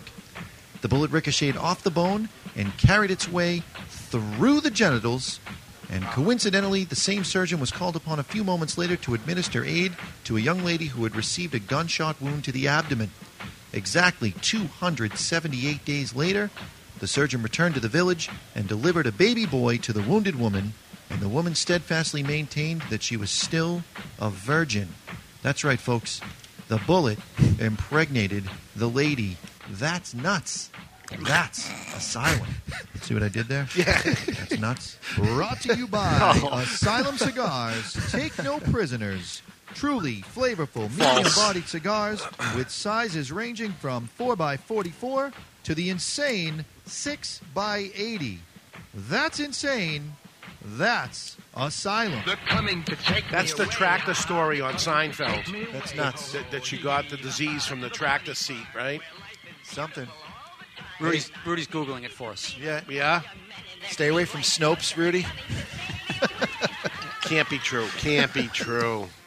I just report the news. That's I all. don't check on its facts. All right. Doesn't matter because that would take away from anything good or any truth to the matter. Night to Remember celebrated their 20th anniversary this week in New York, raised $1.6 million. On April 1st, Marvin Shanken, editor of Cigar Aficionado magazine, stepped to the podium at the Four Seasons restaurant and held up a brown paper bag that wound up raising $500,000 for prostate cancer. This is when they sell wine inside. You can't even see what it is, and somebody bids on it, and then they take the cork out of it, and they give it to you, and you drink it right there and then. So black tie evening at the Four Seasons Grill in New York City. Present was Mayor Rudy Giuliani, Rush Limbaugh, along with all the cigar celebrities and many others. Rocky Patel donated a mystery bottle of wine that was auctioned off and fetched $100,000. And guess who won the bid? Rocky Patel, who redonated it, and it was bid on again for $110,000. No kidding. Next was the Padron 50th anniversary cigars, packaged in a beautiful humidor, all designed by Nelson Alfonso, and the 50 cigars sold for $50,000. Wow. It's $1,000 per cigar. The cigars for the evening were including... Cigars aren't even out yet. Right. I saw what they're going to look like, though. I saw them. I didn't taste them, but I saw them. Aging Room Quattro was the cigar they smoked before dinner, followed by the Davidoff Nicaraguan and the Padron 1964 Diplomatico Maduro. I've been to this event before, sat on my hands. I bid once, but thank God I didn't get it. But it is a fine thing they do. Raised $1.6 million and over $20 million in the past 20 years. So good for them. Hats off to Marvin Shanken and the folks for Cigar Aficionado, and who better than cigar people to do something like that and raise that kind of money. So congratulations, and bells off to Cigar Aficionado for a great night. What Nice. else we got? We got a letter from J. Wakefield. J. Wakefield from Bangor, Maine. Hey, boys. I've been listening to the show since 2011. I don't know if you covered this or not, but my man cave is the only place that I smoke in my house. It's in the attic, so smoke rising is not a problem. What is a problem is the smell days later. Oh, boy. I've tried lighting candles and spraying every kind of spray, but they only last a short time. Is there a way to get out the smell quickly? And I thought about this because we've been sitting on this mailbag for a little while, Jay. I'm sorry. It's got to be the ashtrays. It's the ashtrays. You've got to empty the ashtrays every single time. And I can tell you that Dave has his Escalade that we go from place to place on. You get into it, it smells like a brand new car, and we have lit that thing up. Oh, God. 5 guys in there all Yeah. smoking 2 cigars at the same time. Yeah. It's riddled with smoke, but he cleans the ashtrays every single night, Yeah. and it smells like a new car every time. So that's going to be the answer. And that goes for inside the store. We clean out the ashtrays every single night before we go. If you wait till the next day to do it, I was in the nightclub business before this business, and it would always be the stale cigarette smoke from the nightclubs, from the stuff left there, and the waitresses would come in early and start cleaning, and the answer was they had to do it. But who the heck wants to do it at 2 o'clock in the morning when everybody's lit and everything? But that's the key. So when you're done with your man cave, you clean your ashtrays out, spray everything down and stuff. Tomorrow you'll come in. If you wait till the next day, that's the smell. Can I ask a question? Yes. Anytime. Okay, so this gentleman says he's in his attic, right? Yes. And because I agree with you guys 100%, Yeah. but there is one question. Usually in an attic, there's like exposed insulation. Ah. I'm going to go with this. Jay from Wakefield probably has it somewhat finished, and that isn't the issue. But I agree. He probably has it finished. But if he you doesn't, don't, finish the attic.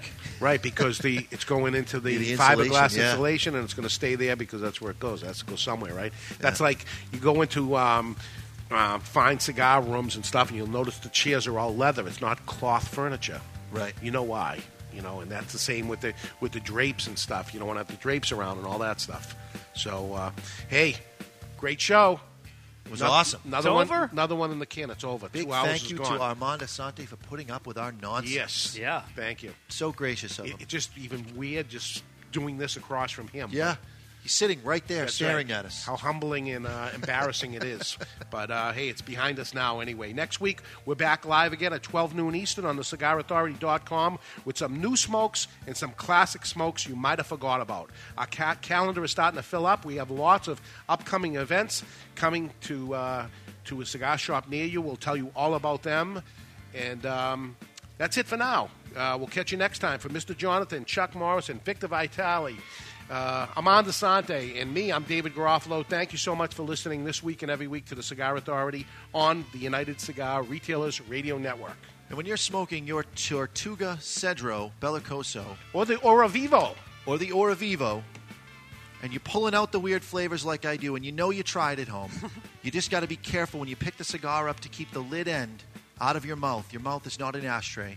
It doesn't belong there. Keep it clean, baby. See you next time. Bye-bye. If you enjoy the content presented here on the Cigar Authority, please consider leaving us a rating or review up on iTunes. We always appreciate when you tweet out links to the show or mention us on Facebook. Thanks again. We'll see you next week. Same time, same channel.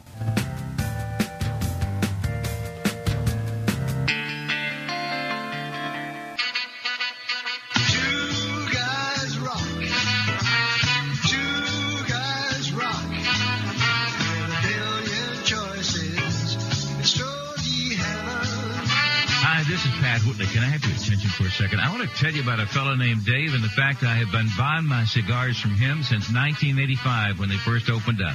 Two Guys Smoke Shop. Now, Two Guys Smoke Shop have 3 convenient locations right over the Massachusetts border in tax-free New Hampshire. Now, here's something I bet you didn't know. Two Guys Smoke Shop is America's largest cigar shop and has the largest inventory of cigars anywhere. Wait till you see this place. You're not going to believe it, all right? Now, if you like cigars, you can't find a better place to buy them than at Two Guys Smoke Shop. They're in Salem, New Hampshire, Seabrook, New Hampshire, and their new location in tax-free Nashua, New Hampshire. It is worth the ride. You can call 888-2-CIGAR-2. That's 888-2-CIGAR-2 or on the web at twoguysmokeshop.com. The best place to buy cigars anywhere is Two Guys Smoke Shop.